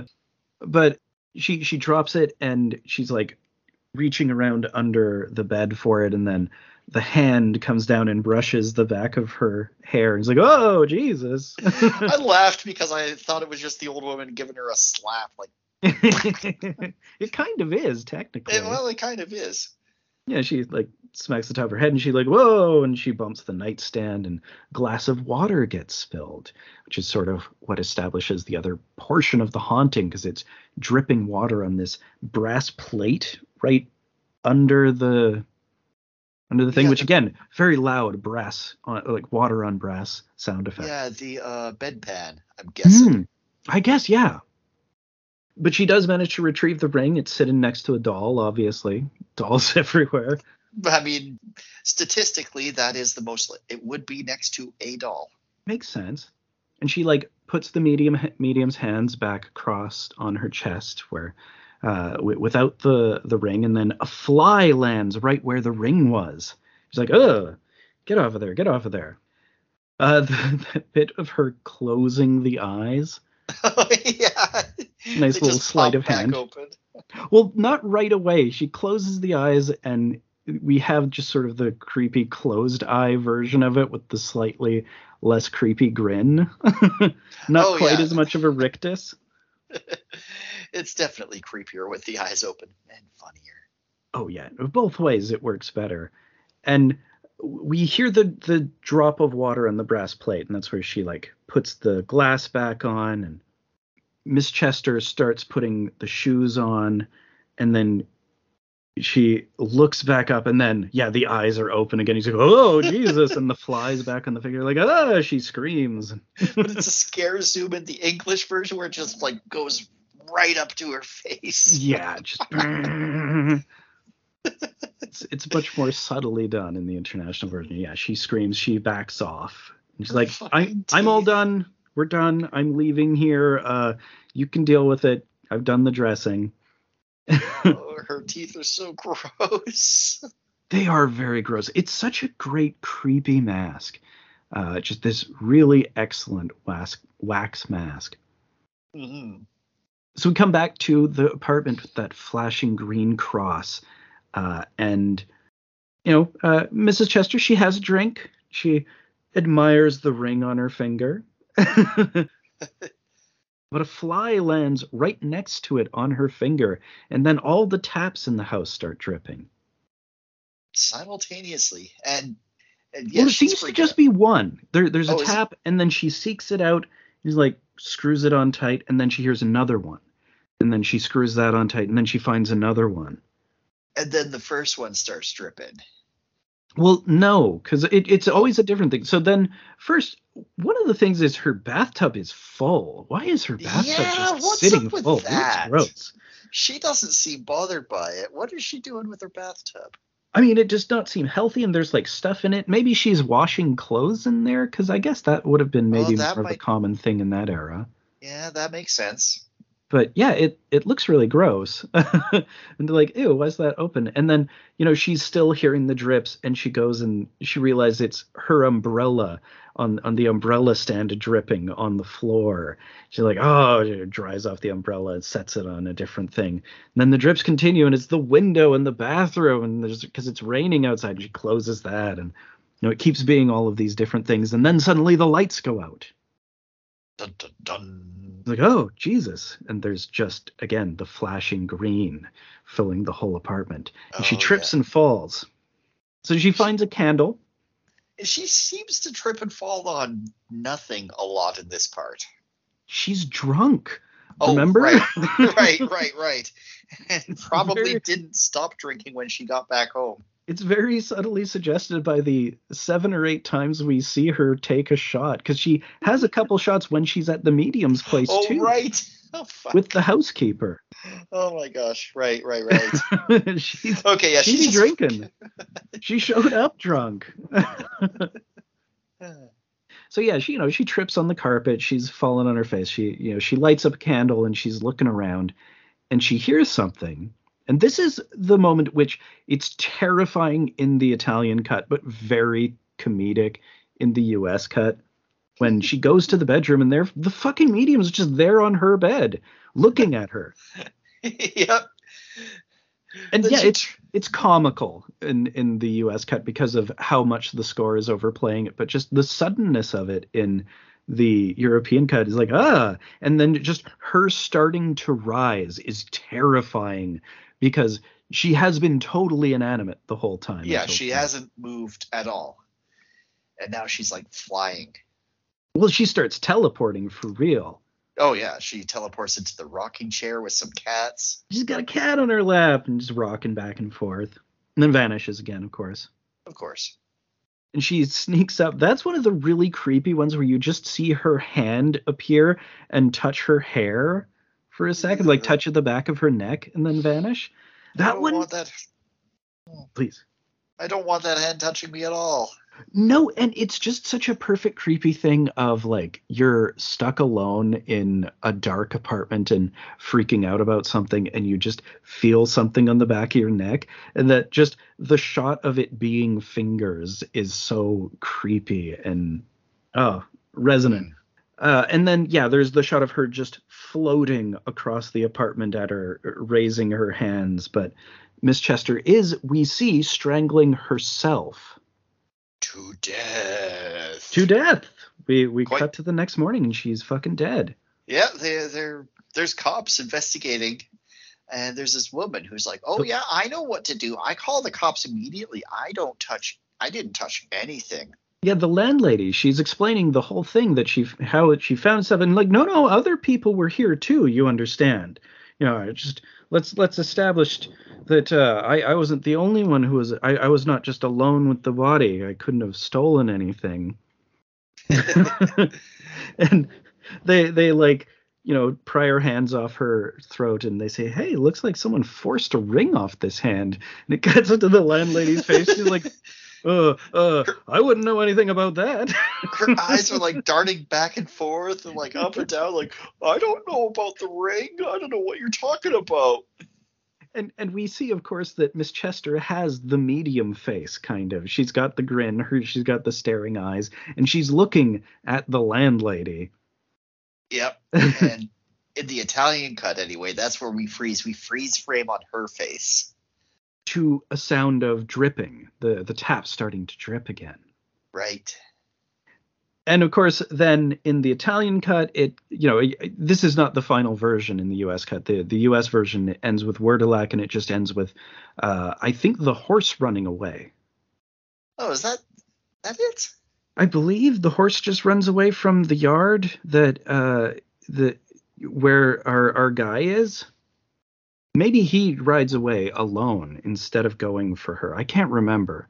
I don't think. Yeah. It sort of just fizzles out at the end for really that one. But the really fun thing with this one is we have Boris on the back of the horse, where he was riding away with Ivan. But it's just him, with that scary face in the spotlight. And then he stops and we pull out a little bit and show that he's just riding on a stuffed top of a horse, and he's like shrieking, "Dream about me!" We got like these guys running in front of the camera with these bushes. Guys running around in circles with the tree branches are so funny. It's like, just like ducking under the camera. That's how they were cycling him going past trees. It just reveals all the effects. I'm like, oh, that's kind of cute. It's like the real-world version of the Hanna-Barbera thing. Yeah, that's pretty fun. And it is fun. That is the end. Fine, the final entry in it. I fucking love this whole thing. I would say that probably the third part is my favorite, but the first part is great in the international cut only. Yeah, the telephone basically isn't worth watching in English.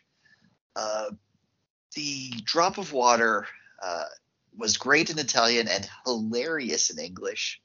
It's great in both versions. It's a real ride in either version. Like, one it's scary and one it's funny, and both of them are really a good time. And I don't know what it is, but neither version of the Wordalak really resonated with me at all. I don't know why. That's fair. I think they're all pretty great. I really love the whole anthology, and obviously just hugely influential. Just the colors are so amazing. That's the really big legacy of the telephone. It's the first color giallo ever. Oh. So it very, very significant in that regard, and just hugely influential. So many people took visual inspiration from just every single image in that piece. Yeah, it's definitely everywhere.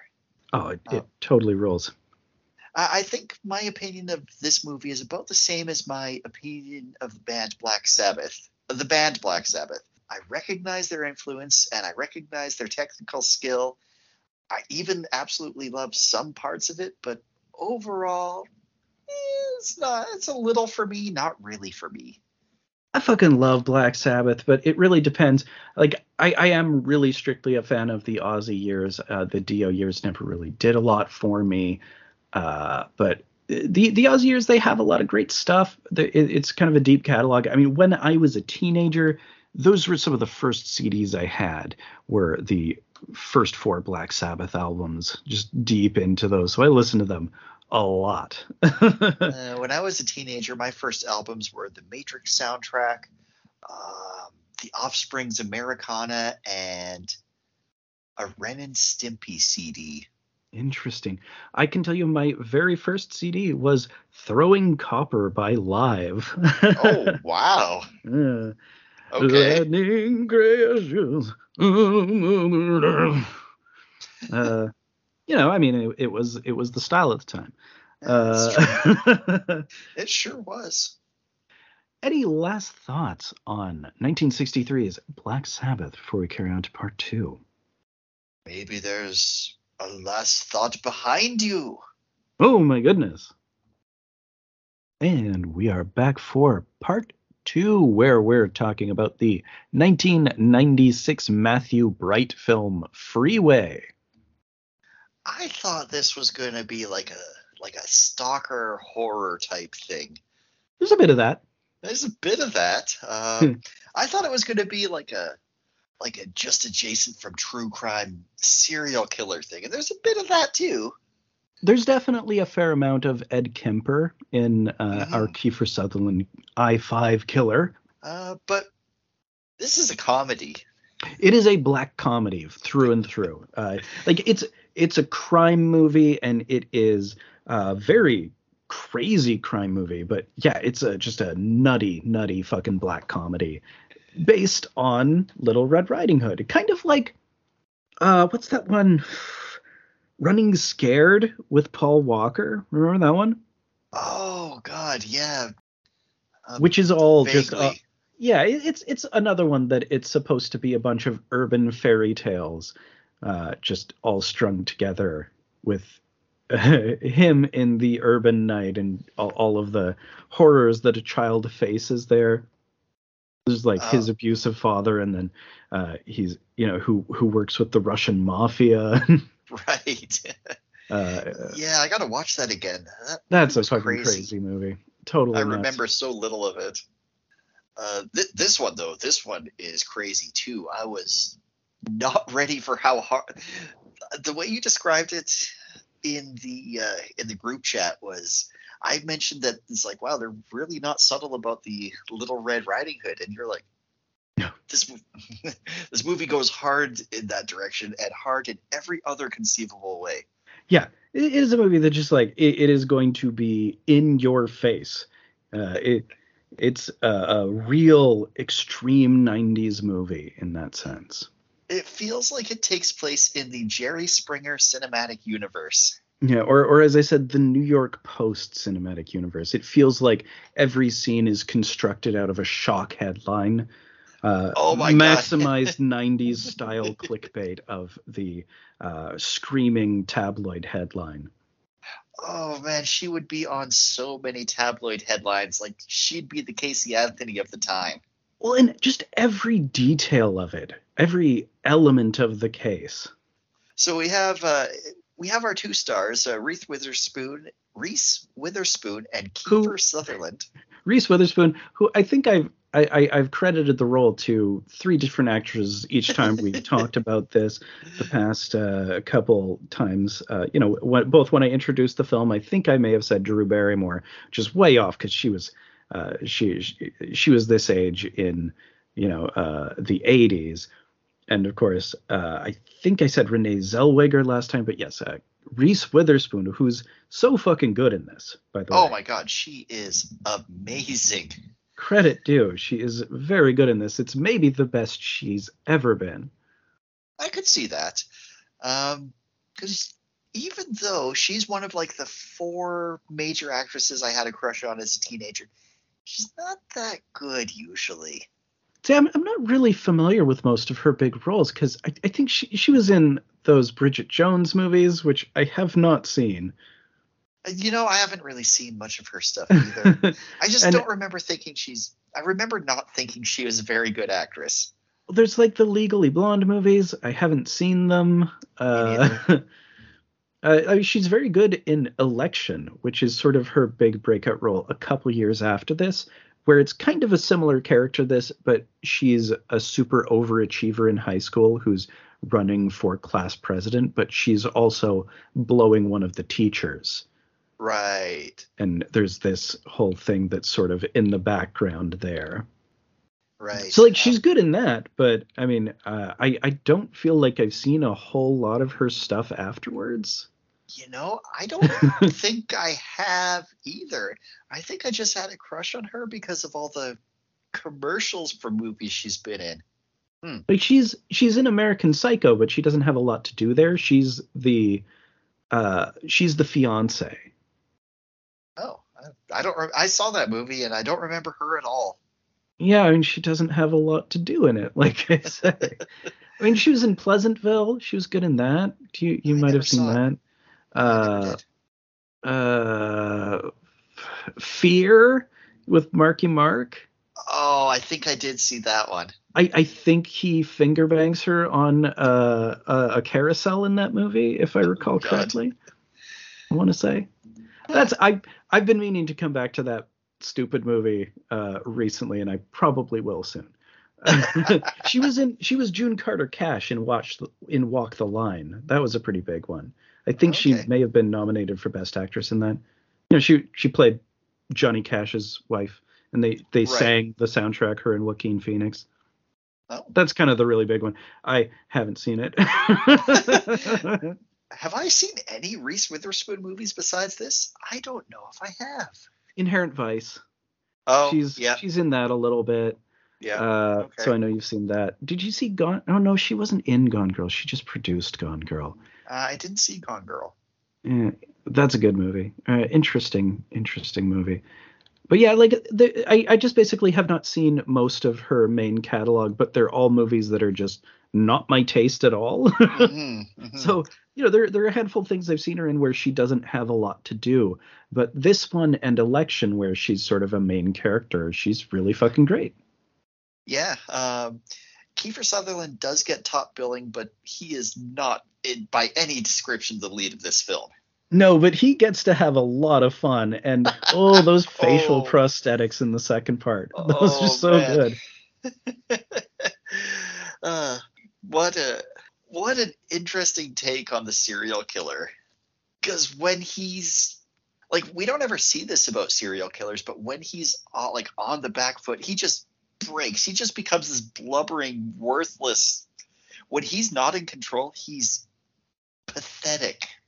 Right, because these are people who crave control, and that's sort of what they do, and that kind of seems psychologically accurate to what we know of most serial killers. One of the things that I thought was really interesting about him is they mention he is a psychological counselor for troubled boys at private institutes, which means he works in the troubled teen industry, which is a whole other crooked area. He's one of these guys who just comes in to work as a psychiatrist in places that basically hold kids hostage and shit. Yeah, did you like it when your abusive dad fucked you in the ass? Oh, he's so gross. Oh, and he makes that gross face. It's amazing. Like, Kiefer Sutherland is a good-looking dude, but he does manage to look absolutely disgusting in so many parts here. Like, even before the makeup, yeah, with just that sweaty upper lip. He kills it in this. They are both really great performances. I guess the next most important one is Dan Hedaya. Dan Hedaya is pretty great in this. I really like him. I know you can identify the killer, but can you catch the killer? And there's his cop partner, who's pretty important, but doesn't really have, he sort of solves the case ultimately, but it sort of happens in the background. Yeah, he solves it, but he's also just a giant asshole to. Yeah. At first, you think it's just going to be Therese, because that's who her character is, that she attracts these people to be assholes to her, but he's like that to everybody. Yeah, it just seems like he's a raging dickhead, and she just pushes back against him really hard.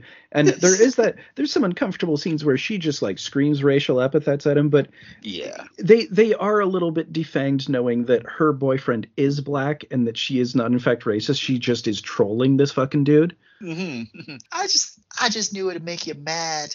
Yeah, because her boyfriend is Bokeem Woodbine as Chopper. Oh. Did you catch his last name? Chopper Wood. Chopper Wood. Because he's the wood chopper. He's the woodcutter. Yeah. The woodcutter who's got to save her at the end, but spoiler alert, he does not. This Little Red Riding Hood got to save herself. It's the 90s, girl power. Oh, This is 1996. This was the year of the spice, was it not? Oh, shit. You know what? Yeah. I think this was the year Wannabe hit the charts. Now, when you described it last week, saying that she's a little bit too difficult for him to handle, I didn't realize just exactly what you meant. I thought it was just more like, she's gonna keep getting out, and no, she fucking owns this man. She's too tough for him. He is used to a regular little girl who he can dominate, where she has grown up very fast. She has been forced to grow up at a very rapid rate, and it's gradually revealed just to what degree. But she's just way tougher than him. She's grown up a lot tougher than this dude. Yeah, and there is some real cathartic moments every time she beats the shit out of somebody. It's always pretty great. And some of them have the insight to be humbled by it and respect her for it. All right, Holmes, you beat the shit out of me. Now maybe we can have sex, maybe? No? All right. Mesquita. Yes. I don't know if Mesquita was into her. It was Rhonda who was into her. Rhonda was into her, but Mesquita was Rhonda's saying, into everyone. Yeah. Now, Mesquita was saying, like, it was a tough girl act, hoping that she would put out later. Right, yeah. Yeah. But yeah, let's get into the beginning. We've got our amazing coloring book, storybook style opening sequence.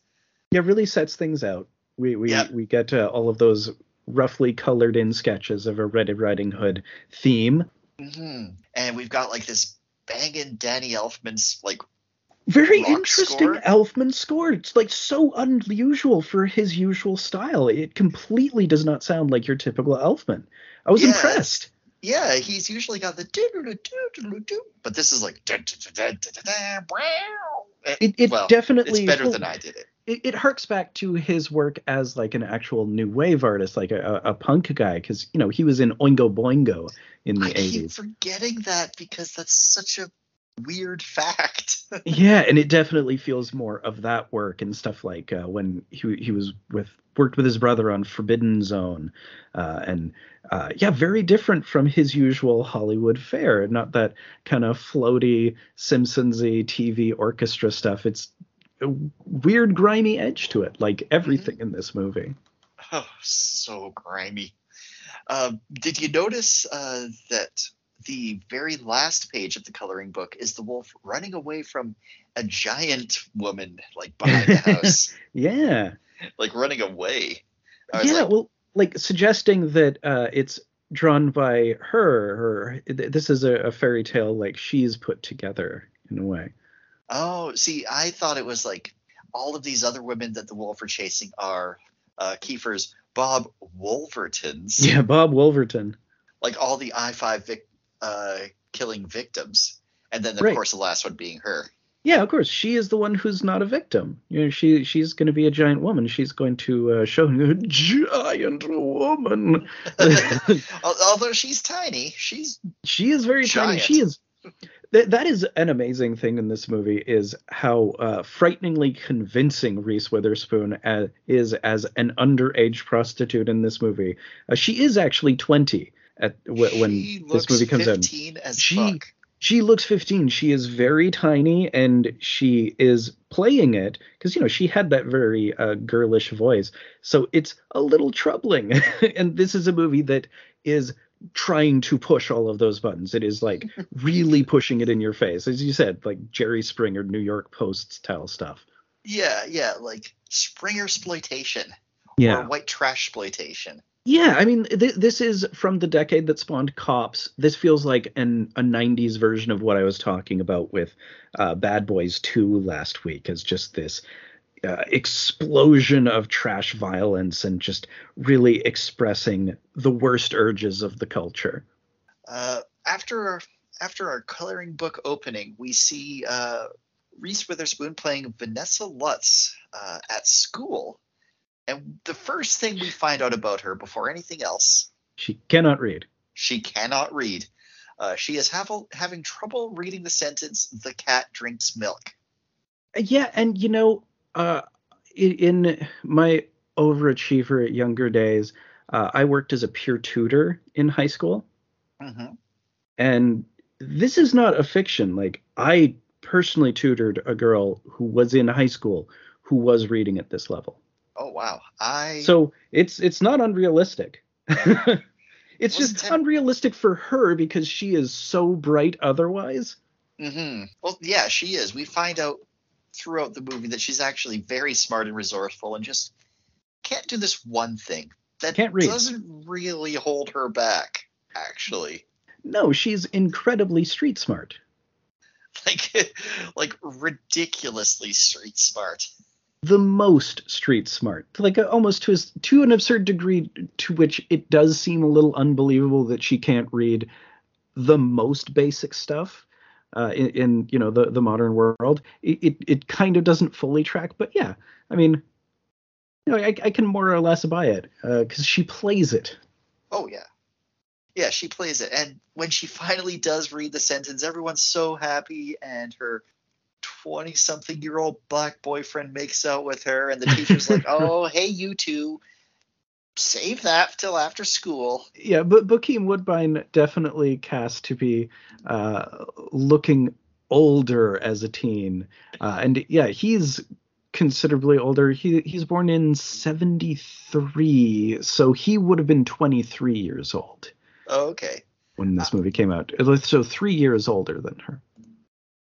Yeah, see, he looks 23, but she still looks 15. Right, exactly. And I do believe I would believe that was the age dynamic. 100%. They are trying to really press buttons, especially with it being a black boyfriend who is older, who, Bokeem Woodbine looks really intense. He's got the shaved head.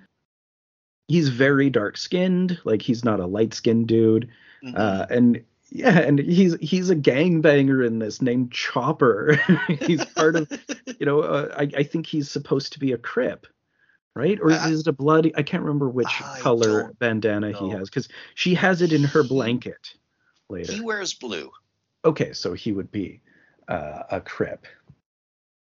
I don't know the gangs. I'm going to assume you're right. Crip is blue and red is blood. I mean, it's pretty simple. Oh, wow.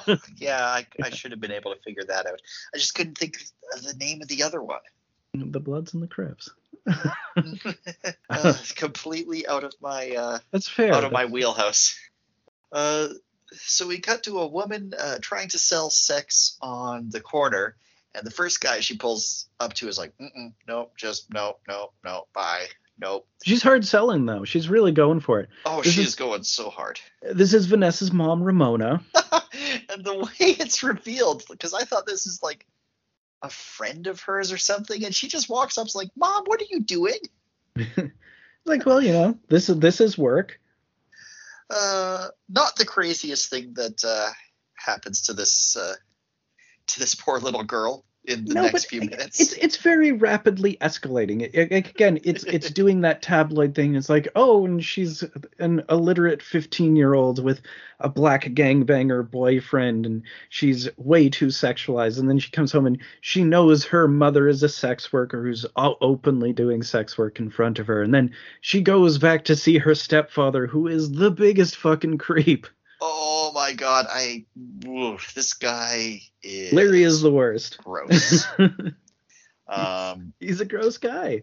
He's just a minor bad guy of the most classical and banal sort. Just the most basic, common piece of shit.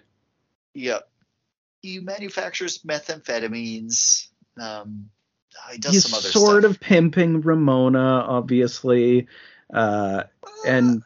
I don't know if he's pimping her or if he's just letting her do it, but he makes her use mouthwash after. Yeah, I mean, I think he is basically living off of her more or less. And definitely. He's manufacturing meth and he is molesting Vanessa. It's pretty clear immediately. Oh, like it's not right fully from the get-go. Yeah, like they don't outright say how far it's gone. It's clearly suggested he's making moves on her, but we do realize very quickly, and it is discussed later, that it's been a whole thing for some time. Yeah, it's discussed in great detail. Yeah, we get the gory details. It's really gross. Yeah. This is thankfully this movie doesn't follow the show don't tell rule. It just lets us imagine it. Well, it plays the faces. It's more them playing a mind game when we get to the explanation. It's her and Kiefer Sutherland facing off. So it's more about their reactions to what's being said mutually. We also learn that there's this I-5 killer going around killing people on the I-5 interstate, and that Dan Hedaya is on the case. But he has no leads, no clues, no nothing. Right. This is on the TV in their apartment when he's like cozying up to her and trying to get with her. And then sort of luckily the police show up. Not great. Yeah.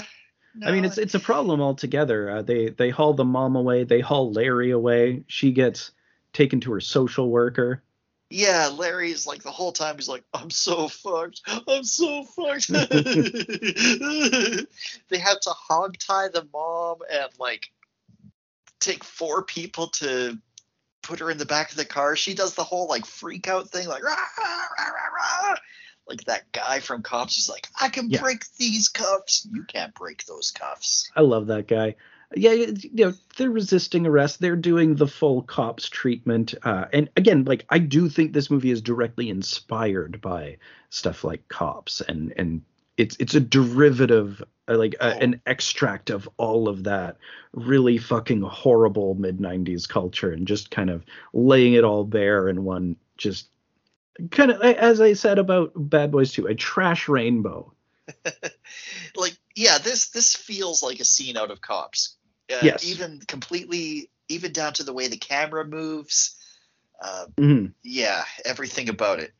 But the female cop stays behind to talk to Vanessa, and is all like, "Hey, so, all right, this question might upset you, but did your stepfather have sexual relations with you?"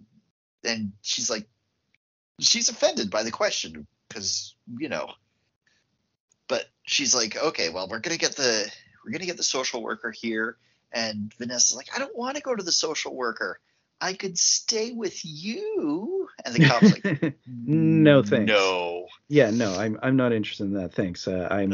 I'm smarter than I'm a cop who has done this work for a little while. I know better than to take in the dangerously aware child of these people. Like, I'm onto your game more than you think, and the social worker is not. No, I feel like the social worker is played by an actual social worker. She feels like she is just having a real bad day. Oh, yeah.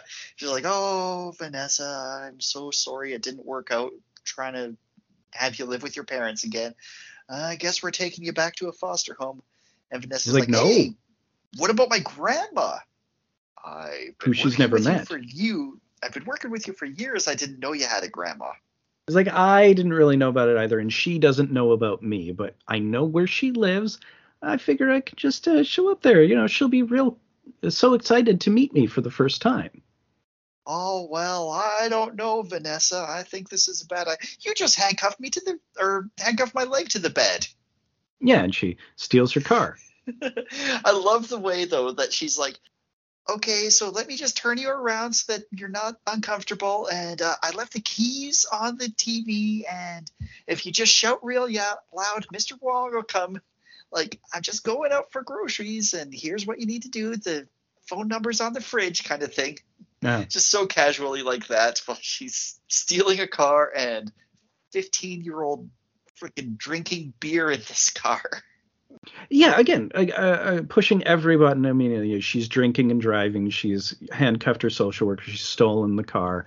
But, of course, the car breaks down really quick because this is a poor social worker who is just having the worst day. So she doesn't have a working vehicle either. Yeah. It just breaks down immediately.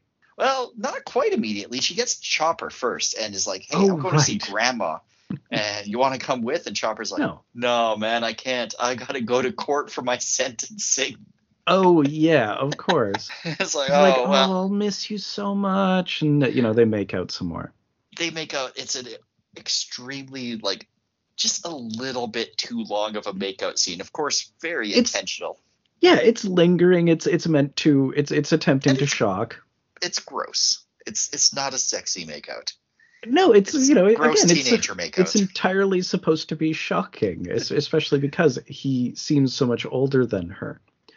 And then immediately, the second when she drives away, the moment she drives away, there's a fucking drive-by. He gets drive-by by a car playing La Cucaracha. Yeah, some Hispanic gang gets him, and he is dead. So he is dead. No more woodchopper who's going to be available to save her in the third act. Nope, not unless he comes back as a ghost. But it's not that kind of movie. No. Although it might not have. No, it's not that kind of movie. No. So very quickly the car breaks down. Very quickly. But who should drive by and offer a hand but good old clean-cut, handsome, well-dressed Kiefer Sutherland? What a stroke of luck. Bob Wolverton. And yeah, he talks about how I'm a psychologist. I help troubled boys. Like, only boys? Yeah. But, sometimes it just feels really good to talk about what's going on. And sometimes you can say things to a perfect stranger that you can't even say to the people closest to you. And he just wants to hear about stuff. He's just gross. And I imagine this is probably a big part of why he does his other work, too. I'm sure of it. So you can get off on it to talk to these troubled teens and get them to confess things to him that are uncomfortable. Yeah, he really lays into the whole I'm a real good listener. Mm-hmm. I can listen. You can talk. Right. Well, that's what you do as a psychologist. And so he's setting himself up as this helpful authority figure. And it definitely feels like the actual troubled teen industry methods, where you set yourself up as an authority figure and you get people to open up, and then you throw it back at them. You harm them with what you learned about them. You sort of weaponize your authority in a really dangerous and destabilizing sort of way. Mm-hmm. Yeah, they go back and forth quite a bit. She tells her whole story, which is molested by the stepfather. Big thing. Yeah, and he after hearing it a bunch, he's like, okay, so I just need to know, do I have your absolute trust? And she's like, I guess so, sure. Yeah, I guess I trust you more than anyone I ever have. There's that part where she shows him the photo of her dad, who's actually Richard Speck. Oh. That's the guy who the sniper in Chicago who shot all the nurses. Or no, not a sniper, a stabbing. He attacked a bunch of nurses in a nursing dormitory. Oh. Mass murderer. I don't know if you I don't think there's been, say, a Last Podcast on the Left series on him, but pretty notable. Wait, that's the actual guy? That's the picture. It's a picture of Richard Speck. Oh, yeah. Shit, I thought it was a picture of an actor, and you were telling me about how he stabbed a bunch of people in the movie Chicago. No. A guy. Shit. Yeah, Richard Speck, who is an actual mass murderer. That's who the photo is of. Oh, no kidding. When she shows, this is my real dad. Interesting. Yeah. Yeah. So yeah, he starts getting more and more invasive with his questions until it gets really gross. There's the whole thing about the oral sex and the likening it to being a human toilet. It's very gross, and he just keeps hammering it, and you see her becoming more and more uncomfortable, and you see him becoming aggressively turned on, that sweaty upper lip, and how fucking gross he looks. Yeah, until he finally says, "Did you like it when Larry fucked you up the ass?" And he's clearly he's sneering. He's starting to enjoy it, and she realizes you son of a bitch, you're fucking with me. Pull over right now, and let me out of the car. And he holds up the door handle, and he's looking for this. Yeah. And that's when she realizes, Just you're the guy that's been killing all those people. You're that fucking guy. And he doesn't contradict her. He gives her that. And he says something about how he's going to kill her and then have sex with the dead body. And she's like, wait a second, did you just say you're going to have sex with my corpse? And it's another thing where it's he doesn't say yes, but he doesn't. The implication. Yeah, the implication. She's like, so why are you killing all these people? And he does this whole villain rant his missionary serial killer justification. Because they're sluts like you. Yeah. And it's nah, you just want to get off on them, and you use that as an excuse. And he just, the pause right there when he just doesn't say anything for a bit, so telling. Yeah, she's defeated him. She totally has his number, and he's never really encountered anyone who has his number before and who is totally unwilling to cave to his authority. She's like, no, fuck you. I totally have your number, you piece of shit. So he just starts punching her. Right. Because, so we know she has a gun because Chopper gave her a gun, but it's in her. We didn't mention that she's carrying around a basket. Oh, yeah, a red picnic basket. Yeah, just like Little Red Robin Hood, because it's got the red do-rag in it. And she's got the gun under it, but it's in the back seat, not with her in the front seat. Yeah, so he's like demanding that she takes her pants off, and she's like, okay, well, I got all these laces on my boots. It's going to take a bit.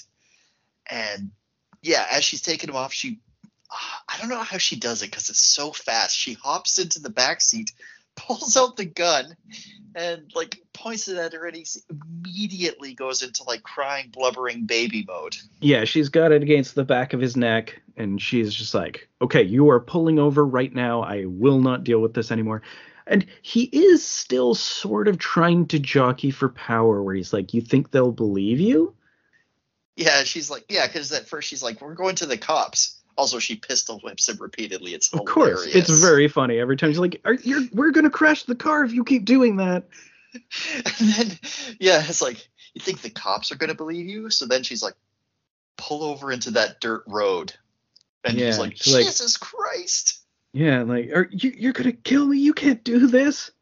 But she knows that, yeah, it's like, that does kind of ring true. Maybe they won't believe me, but you know what's going to be really hard for you to walk away from? A bunch of fucking bullets in your head. Yeah, he's like, I'm a sick man. Yeah, well, lots of people are sick, but you actually went and did those things. That makes you a criminal first. Yeah, so, you went out and killed people. That is your decision. So first she shoots him in the neck, which he somehow survives and like gets out of the car and is trying to run away, and she shoots so many bullets into him. It's so good. It's funny every time she shoots him. It's very gory. There's big squibs, and she just shoots him so many times. She's like, he's on his face in the dirt, and she's like, okay, I think it's dealt with. And it just cuts to her. Yeah, one more, and then like we see her going into this restaurant across the highway, just covered in blood, but very casual. Yeah. She's like, oh, this, yeah, oh man, I must look like such a fright. You got a bathroom? But the owners, they all call 911. Of course. It turns out that he has shown up as well. Like, he's gotten to a phone. Yeah, he actually got to right to the hospital somehow. Right. And he's maybe just he was able to get back in the vehicle, I guess, because she didn't take the car. How did she get where? I mean, I assume like she's at a truck stop. It seems like she's just off the highway. Yeah, so he must have taken the car to the hospital. Okay, all right. Yeah, I love the bit where like the cops are talking to him and like everyone's trying to operate on him, and he's just screaming like, "Oh, why? Oh my god! Oh, why? Oh, it hurts so much." Just him being a crying bitch through much of the rest of it, and how fucked up his face is when he comes back. It's all funny. It's funny because he did such a good job as a psychopathic killer.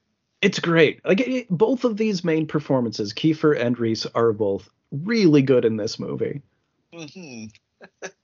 So the wife of Mrs. Wolverton, Brooke Shields.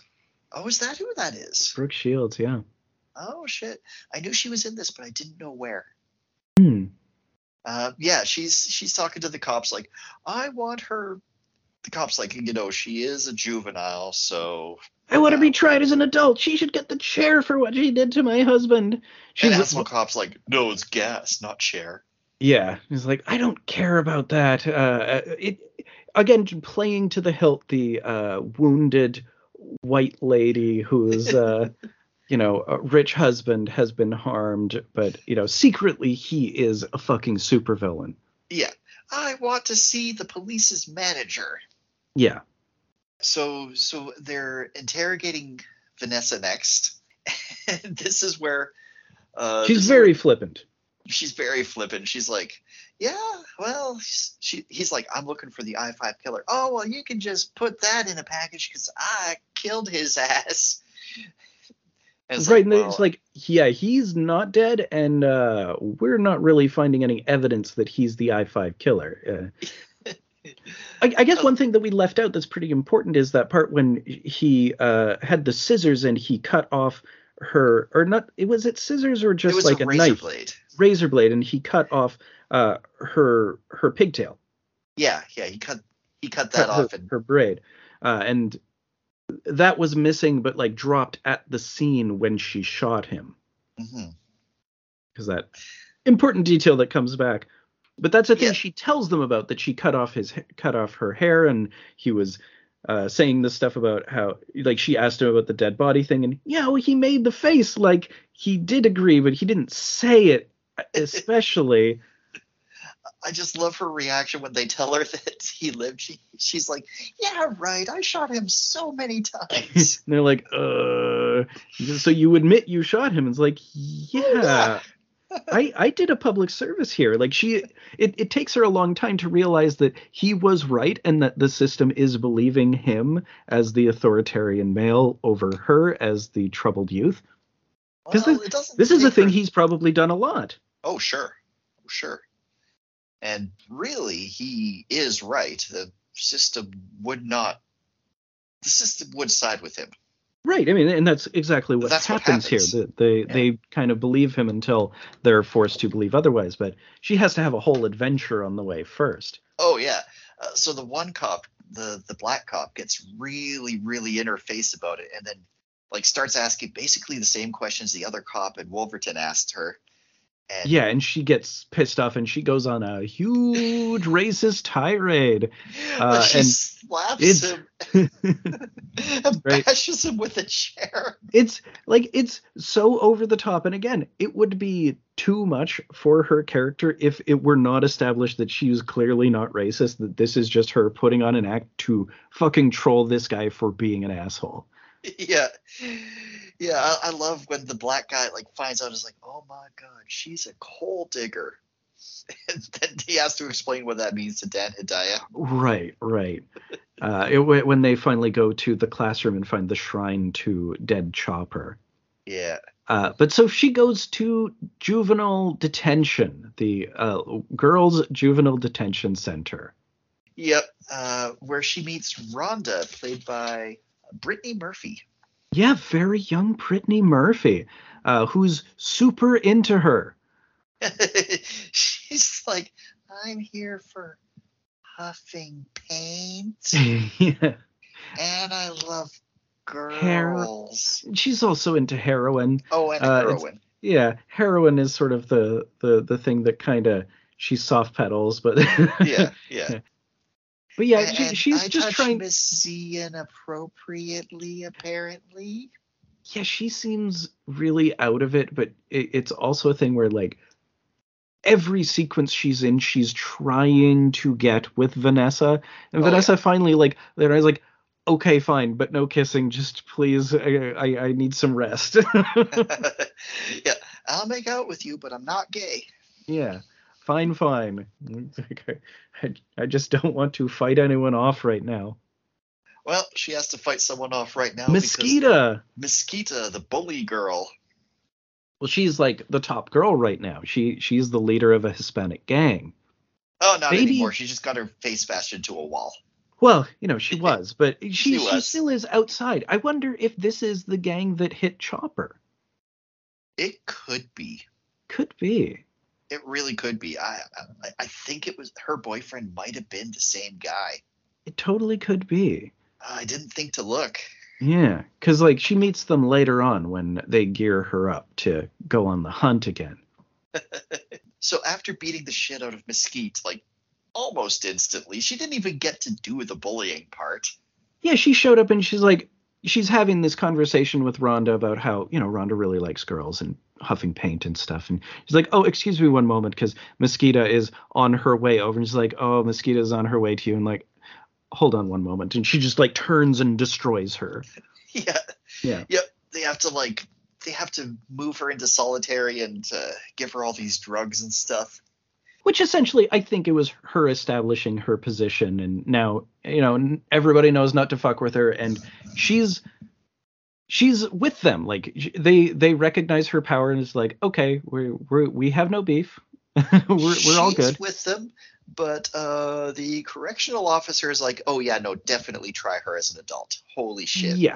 Yeah, that girl is fucking dangerous, and she's right. She is fucking dangerous. Yeah, we see a montage of her in solitary, making a knife out of a toothbrush and saran wrap. Classic Shiv. Good old prison Shiv. The only thing that she learned of any use from Larry, that piece of shit stepdad. True. That is where she got that idea from. Yeah.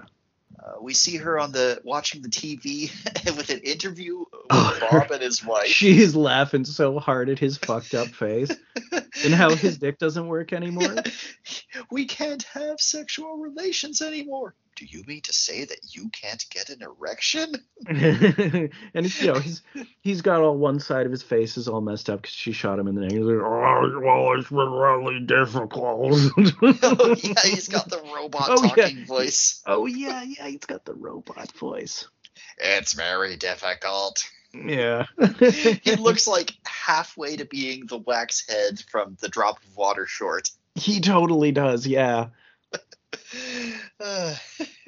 And yeah, she is riotously laughing at it. She's having a really good time heckling this guy. And again, the lady who's testifying as sort of an expert to her behavior does see this stuff too. Oh yeah. But the other girls are behind it. It's like, oh, okay, she took out this guy. That's kind of funny. Yeah, because it's like, oh wow, she's badass. She shot this guy so many times, and he might be the I-5 killer. Yeah, and she's like, I know this guy's the I-5 killer, and I'm like, all right, well, how about we do a fucking rad prison break? Oh yeah. Yeah, let's do a prison break, and you can have your female prisoner Scorpion moment.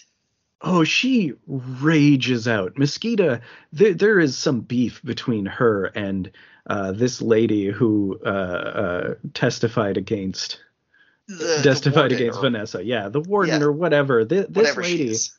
Yeah. Nurse Ratched is what I called her. Yeah, just this evil bitch. Oh, yeah. And yeah, she gets it so hard. It was kind of unexpected because she seemed sort of innocuous as just an unpleasant figure of authority, but yeah, she gets it harder than anyone other than Kiefer. Yeah, like she gets stomped and stuff while Vanessa's going out slashing the other guard with her toothbrush. The guard's like, "You killed me." No, I didn't. Yeah, she gives him a slash across the belly, but meanwhile, Mosquito just fucking stomps the guard, or the other girl, or the lady to fucking death. Just Vanessa goes to check on her, and just there's blood everywhere. She's covered in it. She's been stomping on her, and like, we gotta go. Okay, I guess I'm done.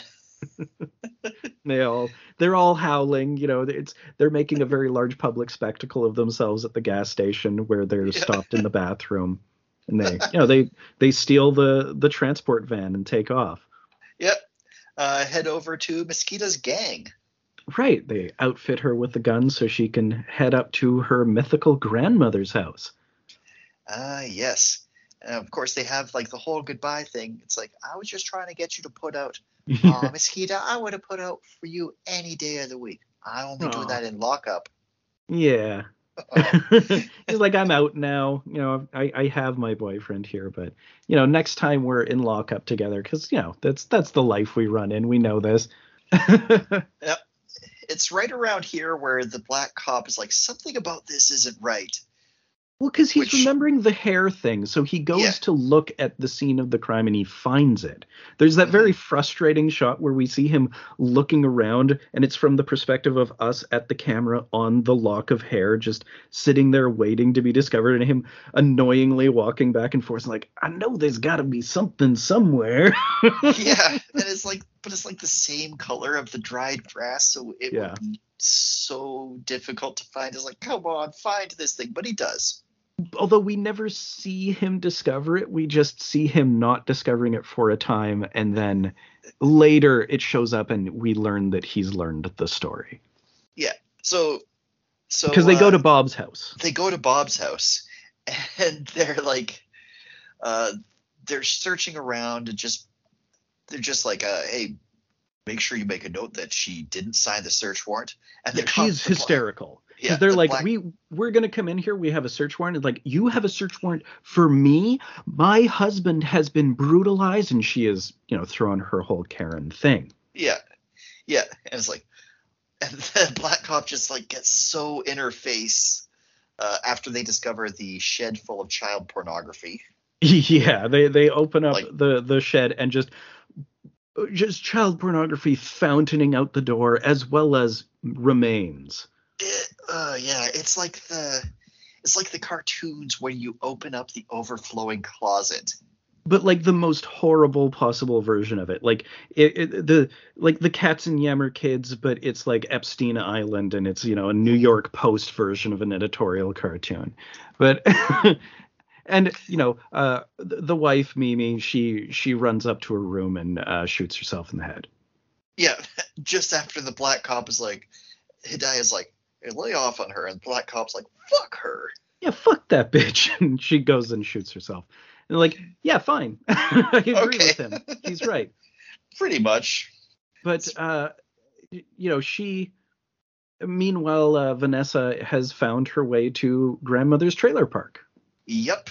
And first she has that weird thing where she has to steal a car. Oh yeah, you're right. So yeah, she's like she's standing at the corner looking for people to pretend to sell sex to. Although we do know that she was actually tricking as a child too, so it's not something. Because they mentioned, like, you've been tricking since you were in grade 5? He's like, well, it was only hand jobs. He's like, oh, Jesus, lady. And so here, like, she's trying to pull this guy over, and she just has flashbacks to Bob with all of the oral sex stuff, because the guy wants a blowjob. Yeah. And she, thinking of how Bob had twisted all of that around on her and made it, like, extra gross for her, she just fucking gets really furious with this dude. Yeah, like she shoots past him. Well, because she's going to rob him, and then she pulls out his wallet, and he didn't have the money she asked for to pay him in the first place. So he was going to stiff her. $5? Yeah, and she is so pissed off, and she almost shoots him, but then she just takes the car. She shoots at his feet a whole bunch. Yeah. She then puts him in the trunk and then shoots at the trunk, but she's out of bullets. Yeah. But he just stays in that trunk for some time. We don't ever see him get out, but we hear him, like, asking for help when people go by a couple times later. Yep. But Bob had the address from the photo of her dad. Yep. When she showed him the photo, he sleight of handed or when she showed him the wallet, he sleight of handed the address, the picture of grandma with the address out of it. Right. So he got there first to grandmother's house. He did. And oh my God, they really fucking did it. They really have him dressed up as Granny under the sheets with the fucking shower cap. He's got the covers pulled up to his nose, and like, she immediately really like, what? Oh my God, Bob. What is it she says about him? Like, what big something you have, Bob? You got some real fucking ugly teeth there, Bob. Or something like that. Yeah, because I mean, he's a freak show now, so he's really impossible not to recognize. That shot where we see grandmother all like bondaged up in my God, he BTK'd her up on like a table or something. Yeah, she's like, you killed grandma? That's not all I did. Yeah, he definitely had sex with grandma's dead body, as he is like to do. Mm-hmm. So she fights him and kills him. She goes fucking berserk on him. She ends up strangling him while the cops are just outside. outside trying to figure out what's going on. They blindly go past the trunk with the guy screaming for help in it, and they do not hear him and miss him. Yeah. And then they wait until there's no sound coming from the trailer before they finally go in. And Vanessa comes out. They go past her, and they're seeing like Bob dressed as Grandma, like dead on the floor. They see Grandma, and they're just like, "Oh fuck, Jesus Christ!" Yeah, and they come out, and Vanessa's just outside sitting in a chair. Yeah, it ends on her saying, "Y'all got a cigarette?" Da da da da da. Freeze frame. Yeah. Love American Style. Holy fuck, this movie just doesn't stop. Yeah, nonstop, absolutely fucking intense, very fucking wild. Oh man, and it's like, if Kiefer's performance as the killer wasn't so good, you'd feel bad for him because he gets it. Like, but he's so gross. Difficult role to play because of that. Both of them, I think they're both really tricky roles to play because they're both such extreme characters. They're both a real hard line to play. Because, again, for Reese Witherspoon, she has to be sympathetic while being an incredibly abrasive, like, tabloid reconstruction of the worst teen. Yeah, it's such a hard line to walk because they do make it clear, like, none of this is her fault. She's been through some shit. Right. But, oh man, yeah. But they never make her play it sympathetic. Like, there's no point where they have her, breaking or having any sort of emotional epiphany. Like, she is abrasive. She fucking kills this guy, and she has no qualms about it because he sucks. And it's just a movie that is very in your face about all of this stuff. It's just, sometimes the world is fucking horrible and insane. Yeah. This is kind of like the female prisoner Scorpion of the 90s. It's definitely got some of that flavor to it. Just the violent retribution on the I-5 killer is so fucking great. And just how fucked up he looks in that whole second half when he's all disfigured. We skipped the part where she's like shouting across the courtroom about how ugly he looks. Yeah. Oh, Bob, you got hit with the ugly stick so bad. And the lawyer's like, what the fuck are you doing? Yeah, what are you doing? And like the judge is like, she is obviously poisoning the judge against her, but she's having so much fun screaming at how fucking ugly Bob looks now. And you can see it hurts him. Oh, yeah. It's all like very upsetting to him. He really hates this loss of control. Yeah, it's delicious. It's every moment of it. He can't lure innocent. Even if he didn't die from this, he can't lure innocent girls into his car anymore. It's not gonna work. That ruined his whole thing. That's the subtext of he can't get an erection anymore, is that he's no longer able to get off because the way he got off before was on his control games with kids. And now he can't do those because he looks like a monster. Like she mentions, it's ruined his work because kids won't open up to him anymore. Yeah. Which, that's what turned him on. That's why the sex life doesn't work anymore. Yeah.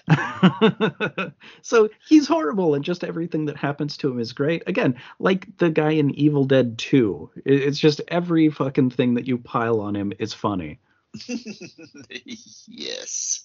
So there is a sequel to this, Freeway 2: Confessions of a Trick Baby.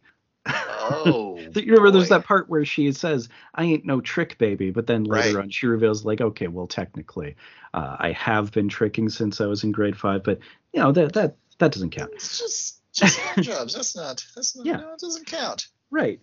So the second one, it's completely different characters. It's a girl who's very, very similar to Rhonda, and a girl who's very similar to Mesquita, but it's not quite them. And the Rhonda character, who is sort of stuck on this teen serial killer girl, basically, and the two of them escape together. And I think it's sort of a Hansel and Gretel thing. Oh, okay.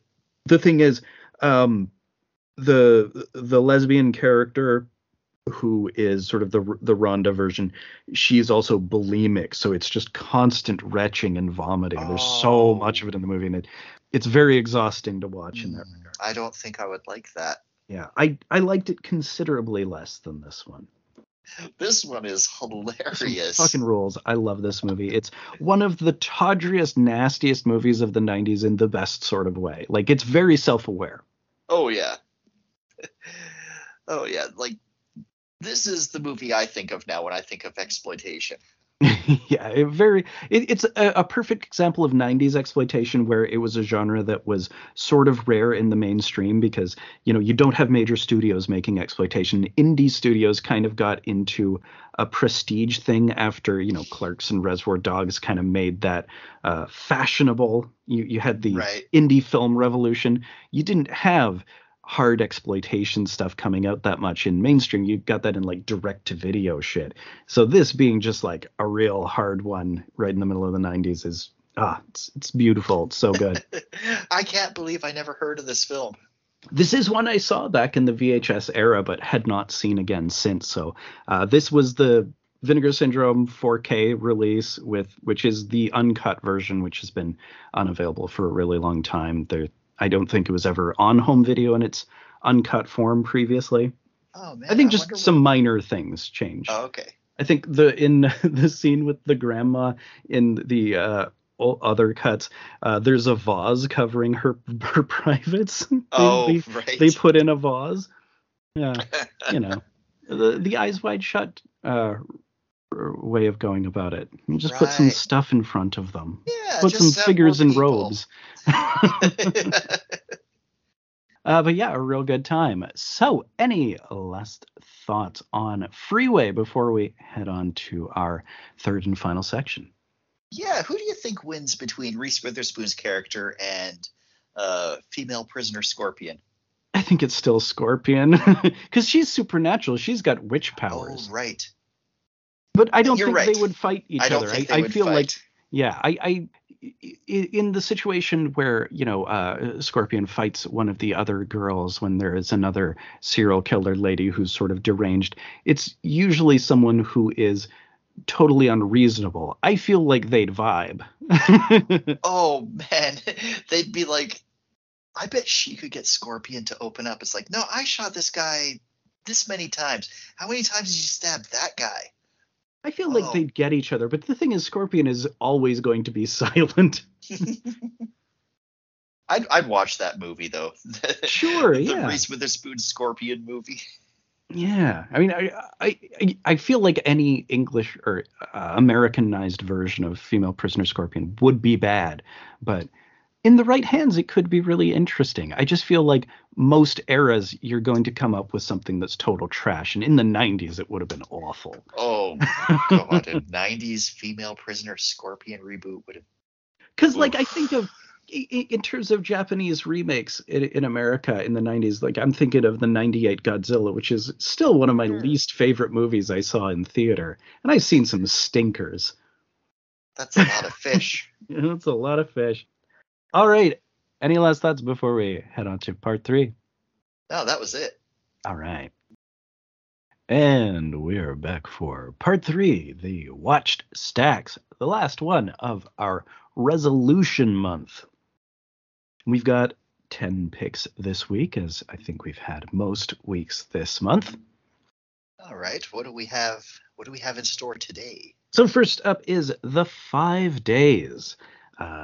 Dario Argento film. You've seen a couple of, you've seen 1.5 of his movies. Oh. He did Trauma. You may recall that we watched around Halloween. Oh, with the head decapitation machine. The decapitation machine with the fishing wire and Piper Laurie, totally great. And he's also the guy who directed Suspiria. It's kind of his biggest film. You saw about half of that. Yeah, that's right. It was too bright and it was overwhelming and I wasn't in the right mindset. It's heavily inspired by Black Sabbath. Black Sabbath, for I sure. Can see it. The gel lighting and stuff, it's an amplification of that. Oh, yeah. So this is a movie he did in the early 70s, and it is very maximal, but this one is a comedy. This is the only comedy he ever directed. It's very black comedy, of course. Of course. So the 5 days refers to a revolution in Italy and a 5-day siege of Milan by Austrian troops, I believe. Oh. In like 1848 or something, and it's during the Italian Revolution, and it follows this guy, our main dude. I think I can't remember the name of the character offhand at the moment, but he's in jail, and revolutionaries knock a hole in the wall, so he jumps out, and he's going to go back to his thieving life. But it turns out his main dude, like his best friend and thief, has become this major revolutionary figure. So he's like trying to find this guy and just missing all these important revolutionary events.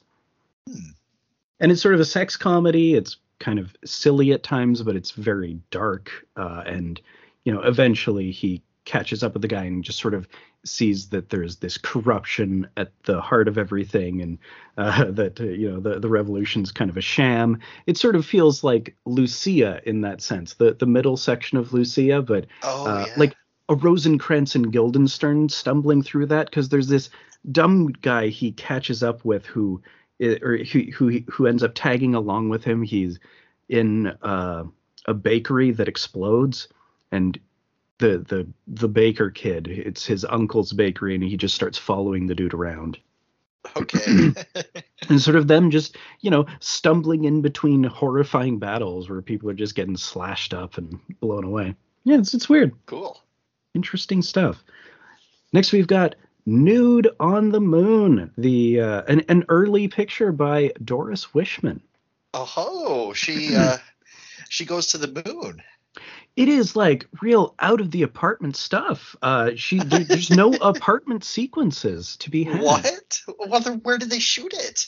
Well, there was this nudist colony. Oh. It's a place called, I think it's Coral Gardens, Florida. Here, let me see. It's even on, Coral Castle in Homestead, Florida, which is just this weird castle, like sort of a castle theme park thing that's full of, it's made out of coral and coral reef and stuff, and it's just this very weird, ornate little. It feels like an occult spot. Like it's sort of it feels culty. Okay. But anyway, it's Doris Wishman actually doing sync sound. Well, not sync sound, but she's trying to sync voices to people's mouths for like a good chunk of the start of the movie. And you see her starting to look for ways not to do it as it moves on. It's like, I don't like doing this. Is a lot of extra work. Squirrel, bird, building. Yeah, there's very little of that. You don't have a lot of cutaways, and you see her start to just do scenes where you just show someone in silhouette where they're on the phone, and it's like, okay, we don't really need to worry so much about that. We got the other end of the phone. We don't even see that person, and so the guy's in silhouette, so that we don't need to match it up that much. Just looking for ways. And then, of course, they're in space helmets for a lot of the movie, because these two scientists. Yep. And this guy's really interested in rockets, and he's like, I'm going to be the first guy to get to the moon. And they build their independent rocket, and they fly, and they land in a crater on the moon, which it turns out has this sort of Earth-like atmosphere. That's lucky. There's this nude queen on the moon, and she runs this nudist colony. They're pretty friendly.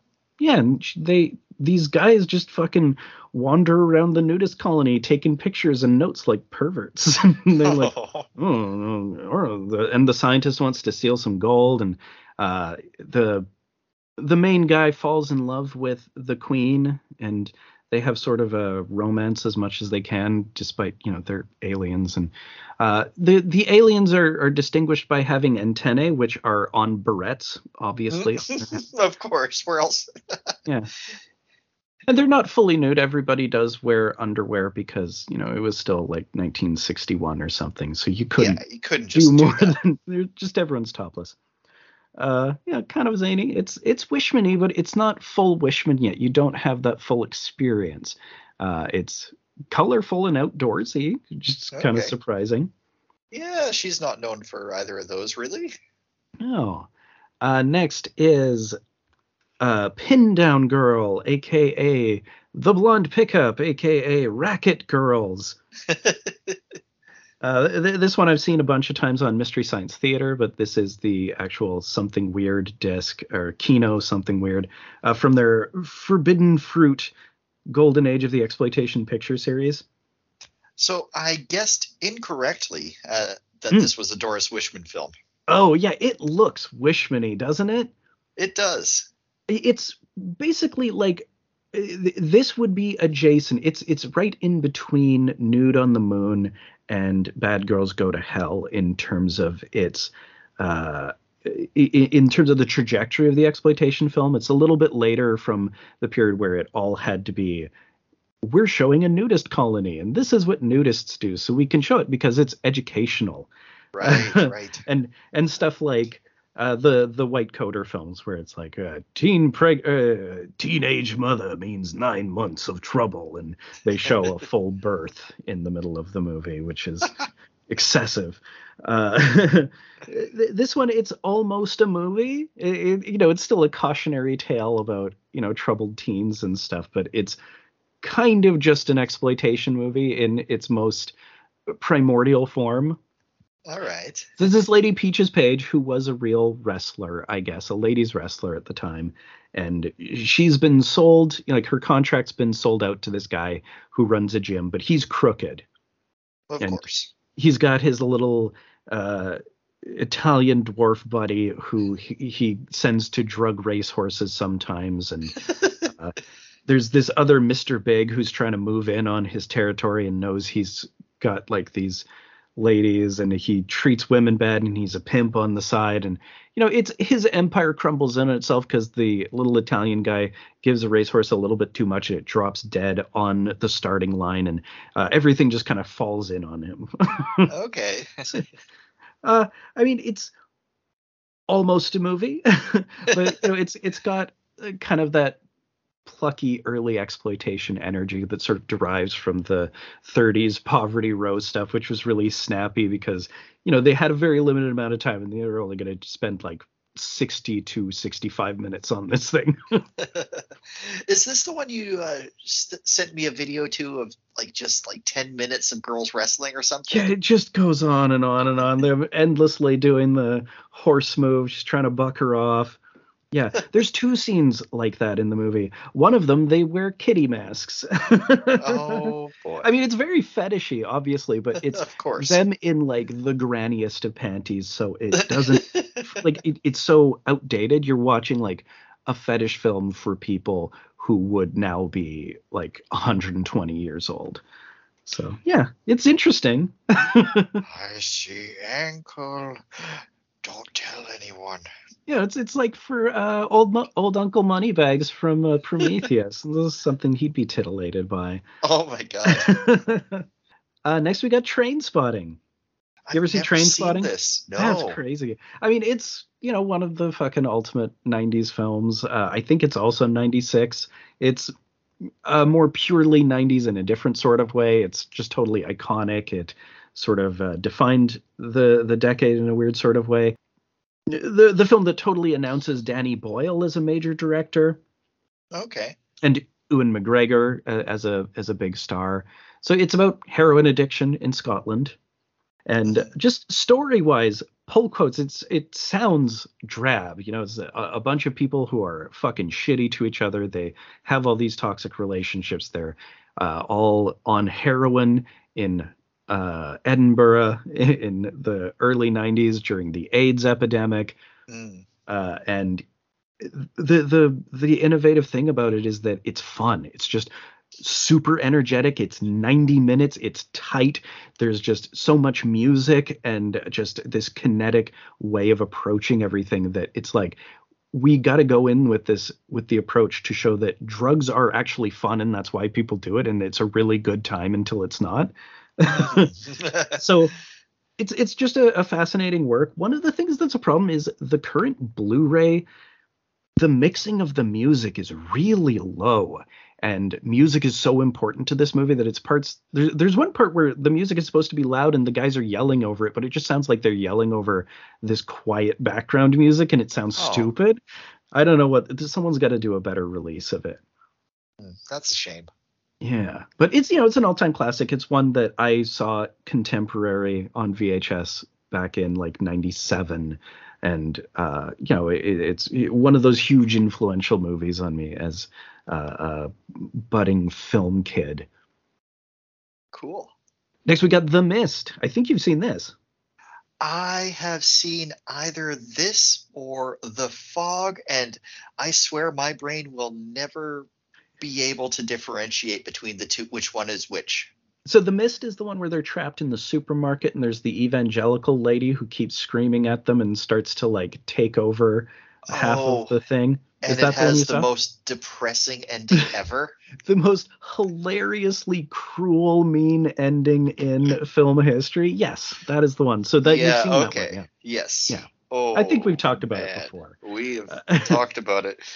Ooh, do we want It's fun. I mean, the thing I had forgotten from having not seen it in some time is Andre Braugher is his neighbor guy who's the first The Mist is a hoaxer. He's like his next door neighbor who's a lawyer who just decides like, oh, y'all are just trying to pull a fast one on me. And he does kind of feel like Holt from Brooklyn Nine-Nine, like his character later when he's the chief on Brooklyn Nine-Nine. Yeah. Know? Oh, yeah. Oh, yeah. Oh, it feels... Yeah, it feels like him doing Holt, where it's like, oh, I just think you're trying to play a trick on me. And he has this sunk cost fallacy where he refuses to believe it. And eventually he collects a cadre of hoaxers to go out into the mist. It's one that has aged extremely well in a very similar way to Prometheus. But that ending is so fucking hilariously bleak. I literally, like, when the credits roll, I was like, holy shit. Why you did that? It's so cruel. Well, the thing is, this is based on an unfinished Stephen King novella, and his story basically ends just before that with, and they just drove on into the mist because he never finished writing it. So it's like, well, how do we just end this story immediately? And like, you give it both endings. You give it the ending of, no spoilers for this. It is a must see, but so fucking hilarious. It's the most depressing ending ever. It is so dark. But yeah, it's aged well. One of the cool things is this set, it has both the original color version and the black and white version. The black and white version, for the monster effects, it does work better because the CG colorization, it sort of is a little harder to get right, and it gives it more of a 50s monster movie flavor, which feels appropriate, Yeah. Okay, I definitely saw it in color when I saw it. Me too, yeah. Originally, and like I had this on DVD back in the day too, but it's the black and white is an interesting flavor for it. All right. Next we got Jaws 3D. Jaws 3D. All right. That's a fucking silly ass movie. I kind of love it. It's bad, but it's bad in such a great way. You got Randy Quaid as one of the sons of Chief Brody. Oh, okay. And he's working at SeaWorld. Of course. And the movie is shot for real on location at SeaWorld, and it's hilarious how much they show SeaWorld to be corrupt and run by a bad guy, like by a supervillain in this. Even though they're actually shot there and like use their facilities and thank them for it and stuff. It's really funny. And even though SeaWorld is actually run by corrupt evil villains. Right. I feel like they felt like, well, I mean, how can we even dispute it? They can just do that. And it's this whole fun thing where they've built this huge sea lab under SeaWorld where they have all these underwater tunnels and stuff. And then there's a super smart shark. It's basically Deep Blue Sea, but at SeaWorld with loose connection to the Jaws franchise, because like the Jaws has become super smart. There's the part where they catch the baby shark and it just fucking turns over dead because there's too many people looking at it and it gets stressed out. That always just fucking cracks me up. One of the things that I really love about it is just everyone says the most obvious thing at every moment. Like there's this part where, the shark is out and everybody sees it and it's chasing the water skiers. They're doing the water skiing triangle and you see the water skiers, and it's like right hot on their heels, and they're like, "Oh God, it's going to eat us!" And it cuts to someone in the stands, and they do a dramatic point and says, "It's going to kill them." And one of the scenes I sent you, where they're underground in the sea lab, and a piece of a torso floats up behind something, and someone screams, "A body!" And then they like get pushed into the screen, and they're like pressed up against the glass with the floating corpse, and they're going, "Ah!" It's the kind of movie that just always does that shit, and I kind of love it for that. They're killing him, and then they're gonna kill me. Yeah, oh my God, I love that. Next, we've got Sinistre, or Sinister, spelled wrong. I think the original VHS release of it had Y's, is Sinister, because this is a edgy shot on video 90s movie. Oh, if it was 90s, it was definitely Y's. It was Y's in the original VHS release. So it's Reservoir Dogs. What if Reservoir Dogs were a shot on video slasher movie, where instead of going to the warehouse to hole up after the botched robbery, they go to the abandoned house on the edge of town that they're sure is definitely deserted. Nobody knows about this place, right? Oh, the house that the old man warned them not to go into? Basically, it's like they go to the house from Spookies, because like not only is there a giant axe-wielding evil supernatural menace who's going to go after them, there's like a horde of zombies, there's demons, there's all sorts of monsters. And there's like only 3 guys, and one of them dies on the way there. I mean, it's a lot of menace for just a couple of fucking dudes who knocked over a jewelry store. Oh, well, man, I liked Reservoir Dogs because it had a lot of guys. Yeah. I mean, because it was written by Quentin Tarantino, and it's kind of, a brilliant piece of self-aware work. This one, it's fun. There's some fun gunfights for being a shot on video thing. You don't see like squibs and gunfights that much in this sort of thing. Okay. There's, when they flash back to them shooting up the jewelry store, it's kind of a fun shootout. Right on. Next, we've got Kuruku, Beast of the Amazon. Oh, this is the Snuffleupagus one, right? Yeah, it looks a lot like Snuffleupagus, the Kuruku costume. This is a 50s actual like Universal Studios, I believe, monster movie. Okay. And it's regressive as fuck. It's real racist. They're like going into the deepest Amazon to the headhunter tribes. Oh. But it's interesting because it's very of its time. But you've got certainly a lot of Heart of Darkness in it. Apocalypse Now, also based on Heart of Darkness. Right. They're like going down. They're going to the highest point in the river a white man's ever gone. Because the thing is, this Kuruku, it's scaring all of these natives away back into the forest to go back to their tribes instead of working at these American plantations and factories that they really need them for. So like, we got to send our fixer down the river to go kind of deal with this problem. I see. Yeah, so we're on the side of the fixer, of course, and he like punches out a medicine man at one point. You got all sorts of stuff. He's mostly respectful of them, but like he's also there to do a job. And there's a lady who is like forced her way into it, and there's also this mercenary guy who may know more than he lets on. The whole thing. A lot of safari footage, like you see a whole thing where I think it's a mongoose and a cobra just battling it out for real. Which, nice. Next we've got The Demon's Baby. Ooh. This is a Hong Kong Category 3 horror film. What's a Category 3 horror film? So Category 3, I mean, it's kind of a bullshit thing, but it sort of has some mystique. It's sort of like the NC-17 in Hong Kong, but there was a wave of movies that got the Category 3 thing that are just like known to be really splattery, really gory, really over the top, kind of able to go further because they know that they're going for this restrictive rating that they're just allowed to do whatever the fuck they want. Like a big iconic thing would be something like Rikio. Oh, okay. So this is sort of in that vein, but it's obviously really cheap and exploity and kind of nutso.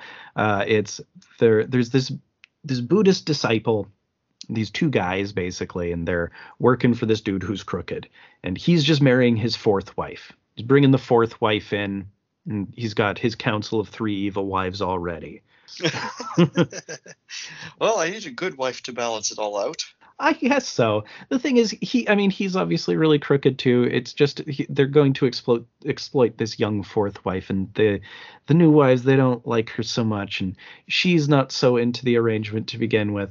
There's a part where someone sees him cheating with someone else, and he strangles her to keep her quiet, and that's a clip I sent you of them fishing, and it's very expressive of the tone of this movie, where they're like fishing and they're really happy and they're totally grinning like complete idiots, and like, haha, we're having fish for dinner tonight, and they're reeling it in, and then it turns out to be the dead body, and it cuts back to their smiles falling.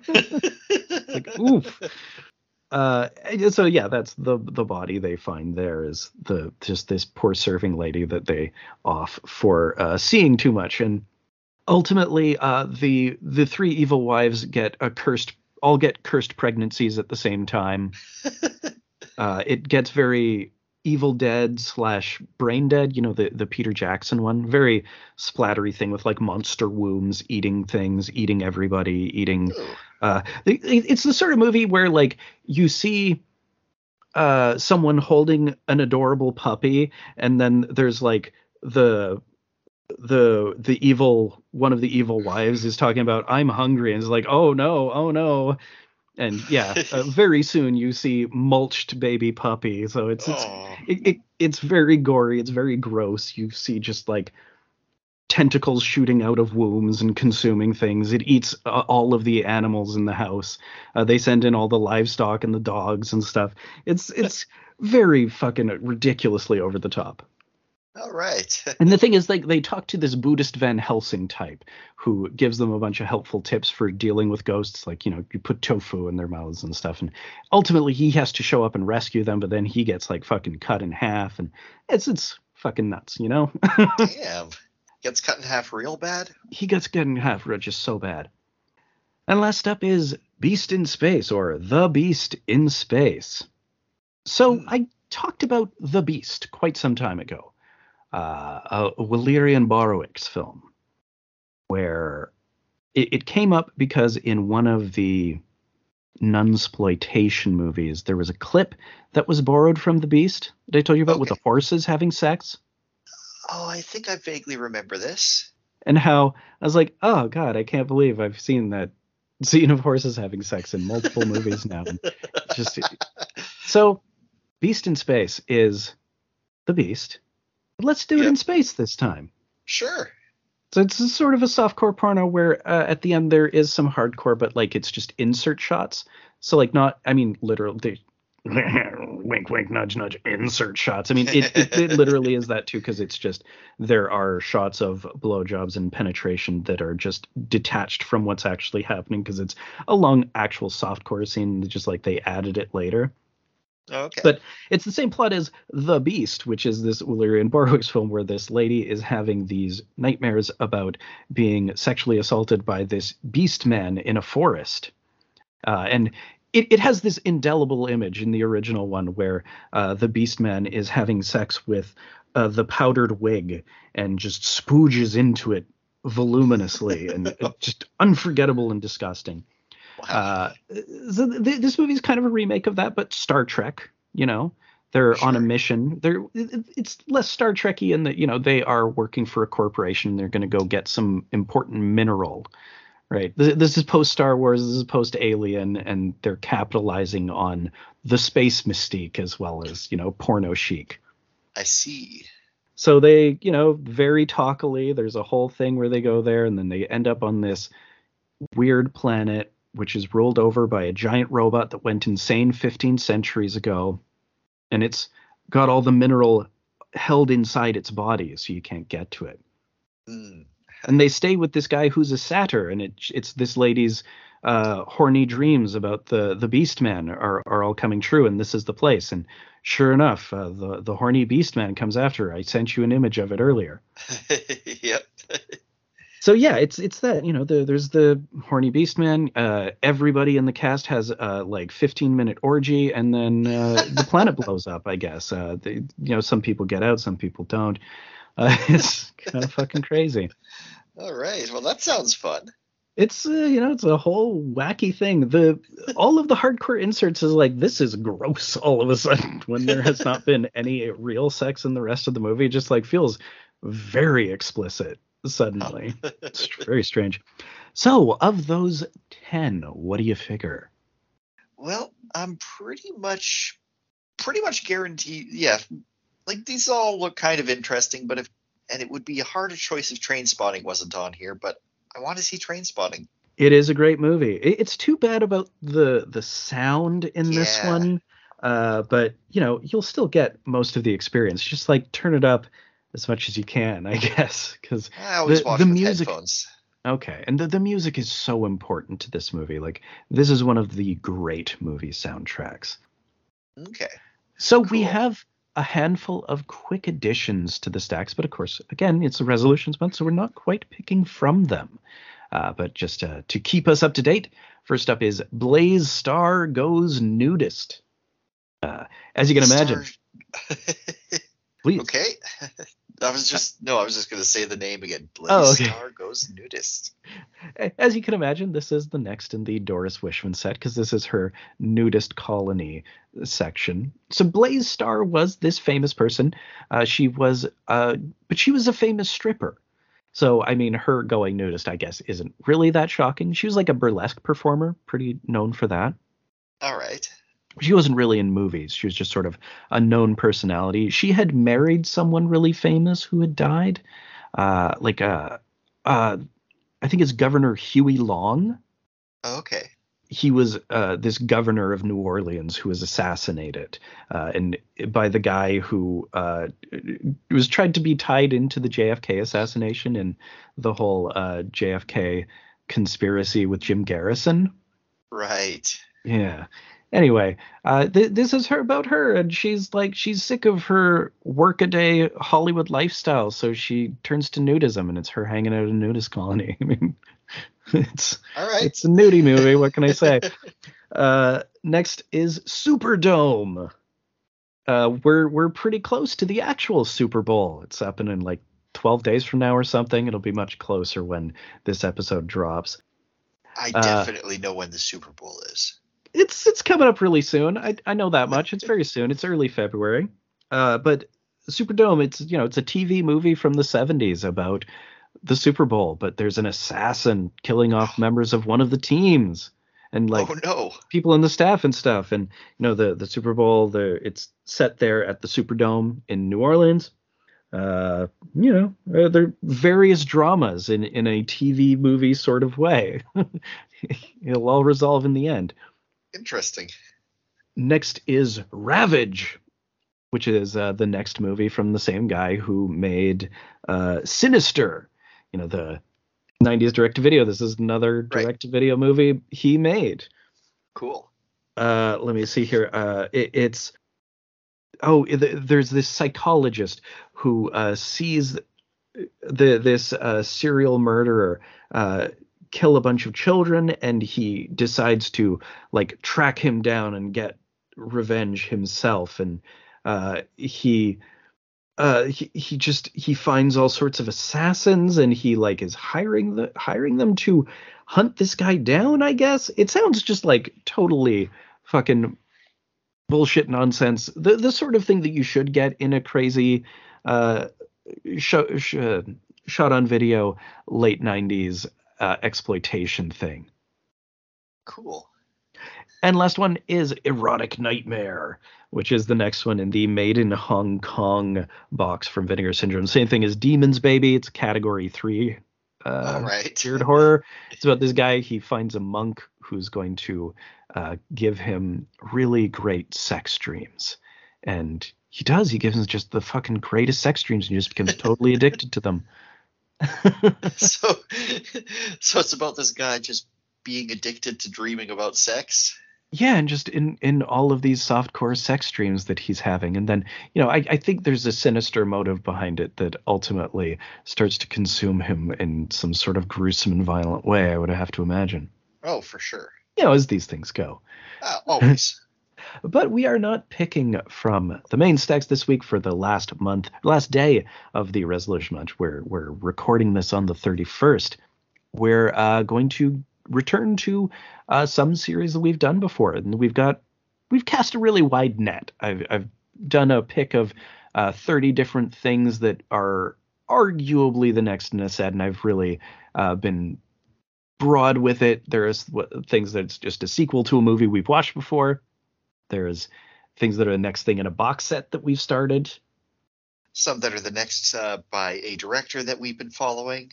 Yeah, there's a couple that I would just like. There's Dark Star and Fear and Desire, which represent just John Carpenter and Stanley Kubrick. And I would say could pick any movie by either of them that we haven't watched, because we sort of just went through their filmographies and did a bunch of each. Yeah, but so just represent their first film there for each. Yeah, but yeah, okay. If there's one of theirs you want to do, they're there. All right.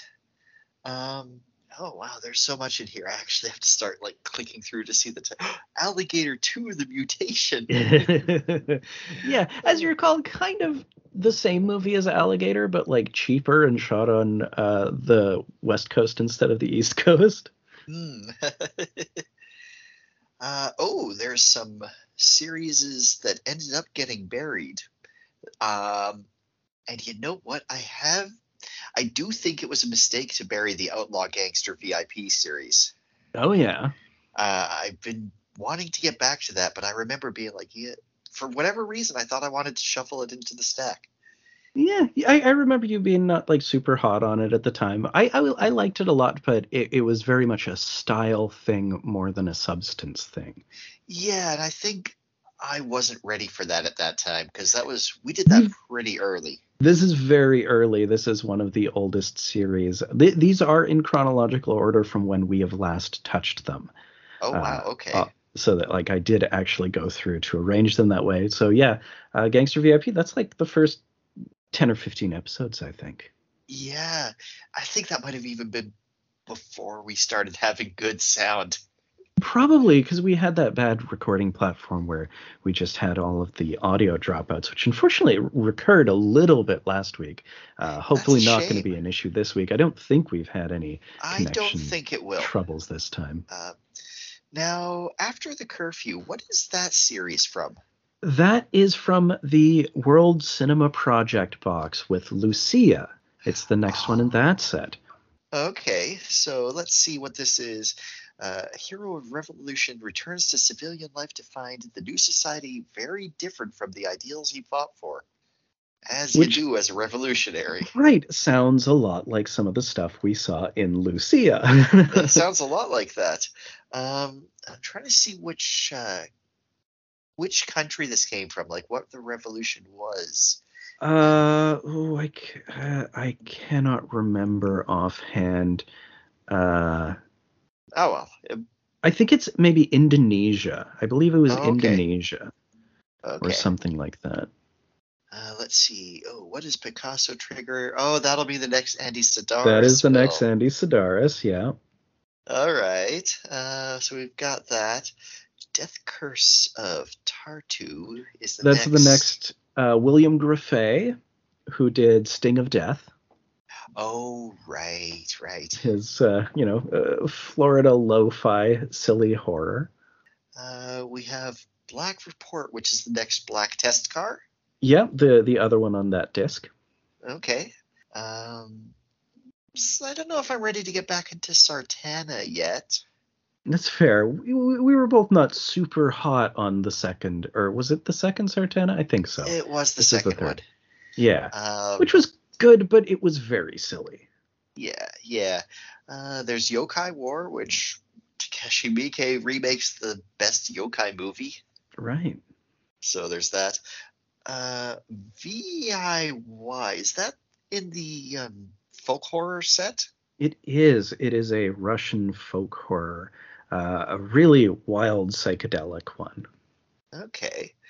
We have the next Zatoichi, number 4. I'm surprised, actually, considering it's like the first episode we ever did. I'm kind of surprised we haven't done more of these. Well, we sort of have. The thing is, we did the first two very distant from one another, but the thing is, we also did the remake and we did the American remake with Rutger Hauer, Blind Fury. Right. So we've done really done variations. 5. Yeah. Snake of June, I see, is the next Tsukamoto. Yeah. We've got Halloween 2 and Friday the 13th, Part 2, but I actually think I want to stay away from horror for 1 week, maybe. Fair. It's going to come back. It's there a lot. Oh yeah, it's in the DNA. Yeah, exactly. What's that? Star Trek 3. Now this was an okay one, wasn't it? It's pretty good. It's one I've always liked. It's one of the lesser ones, but the first 4 or so are generally pretty well liked. It's like 1 and 3 are the ones that are sort of wild cards, but then it's like 5 is the first one is like that kind of stinks, and then 7 is like I don't know, that sort of thing.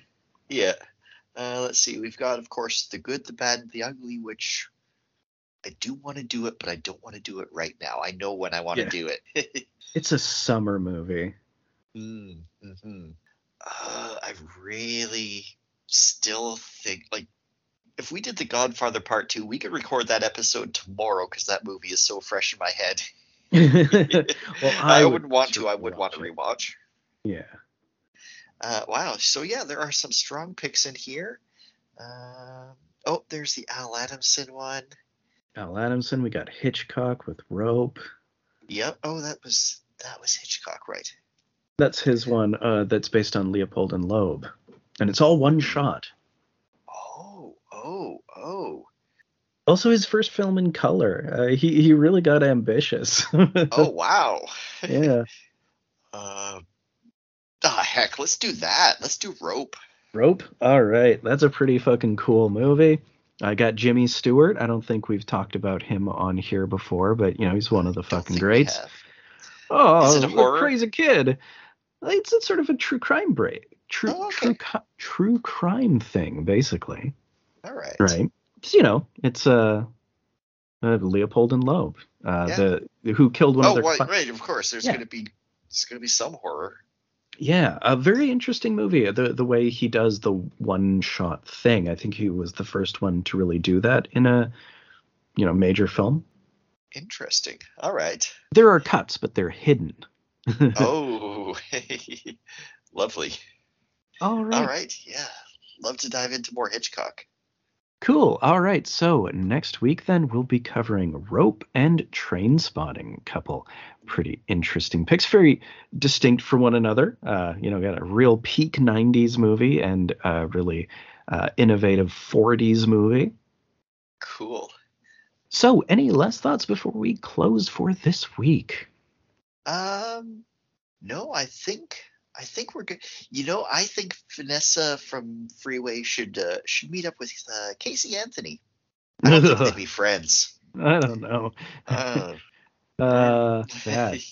All right. Well, so kick her ass. Probably. I mean, she'd kick a lot of people's asses. That's kind of what she does.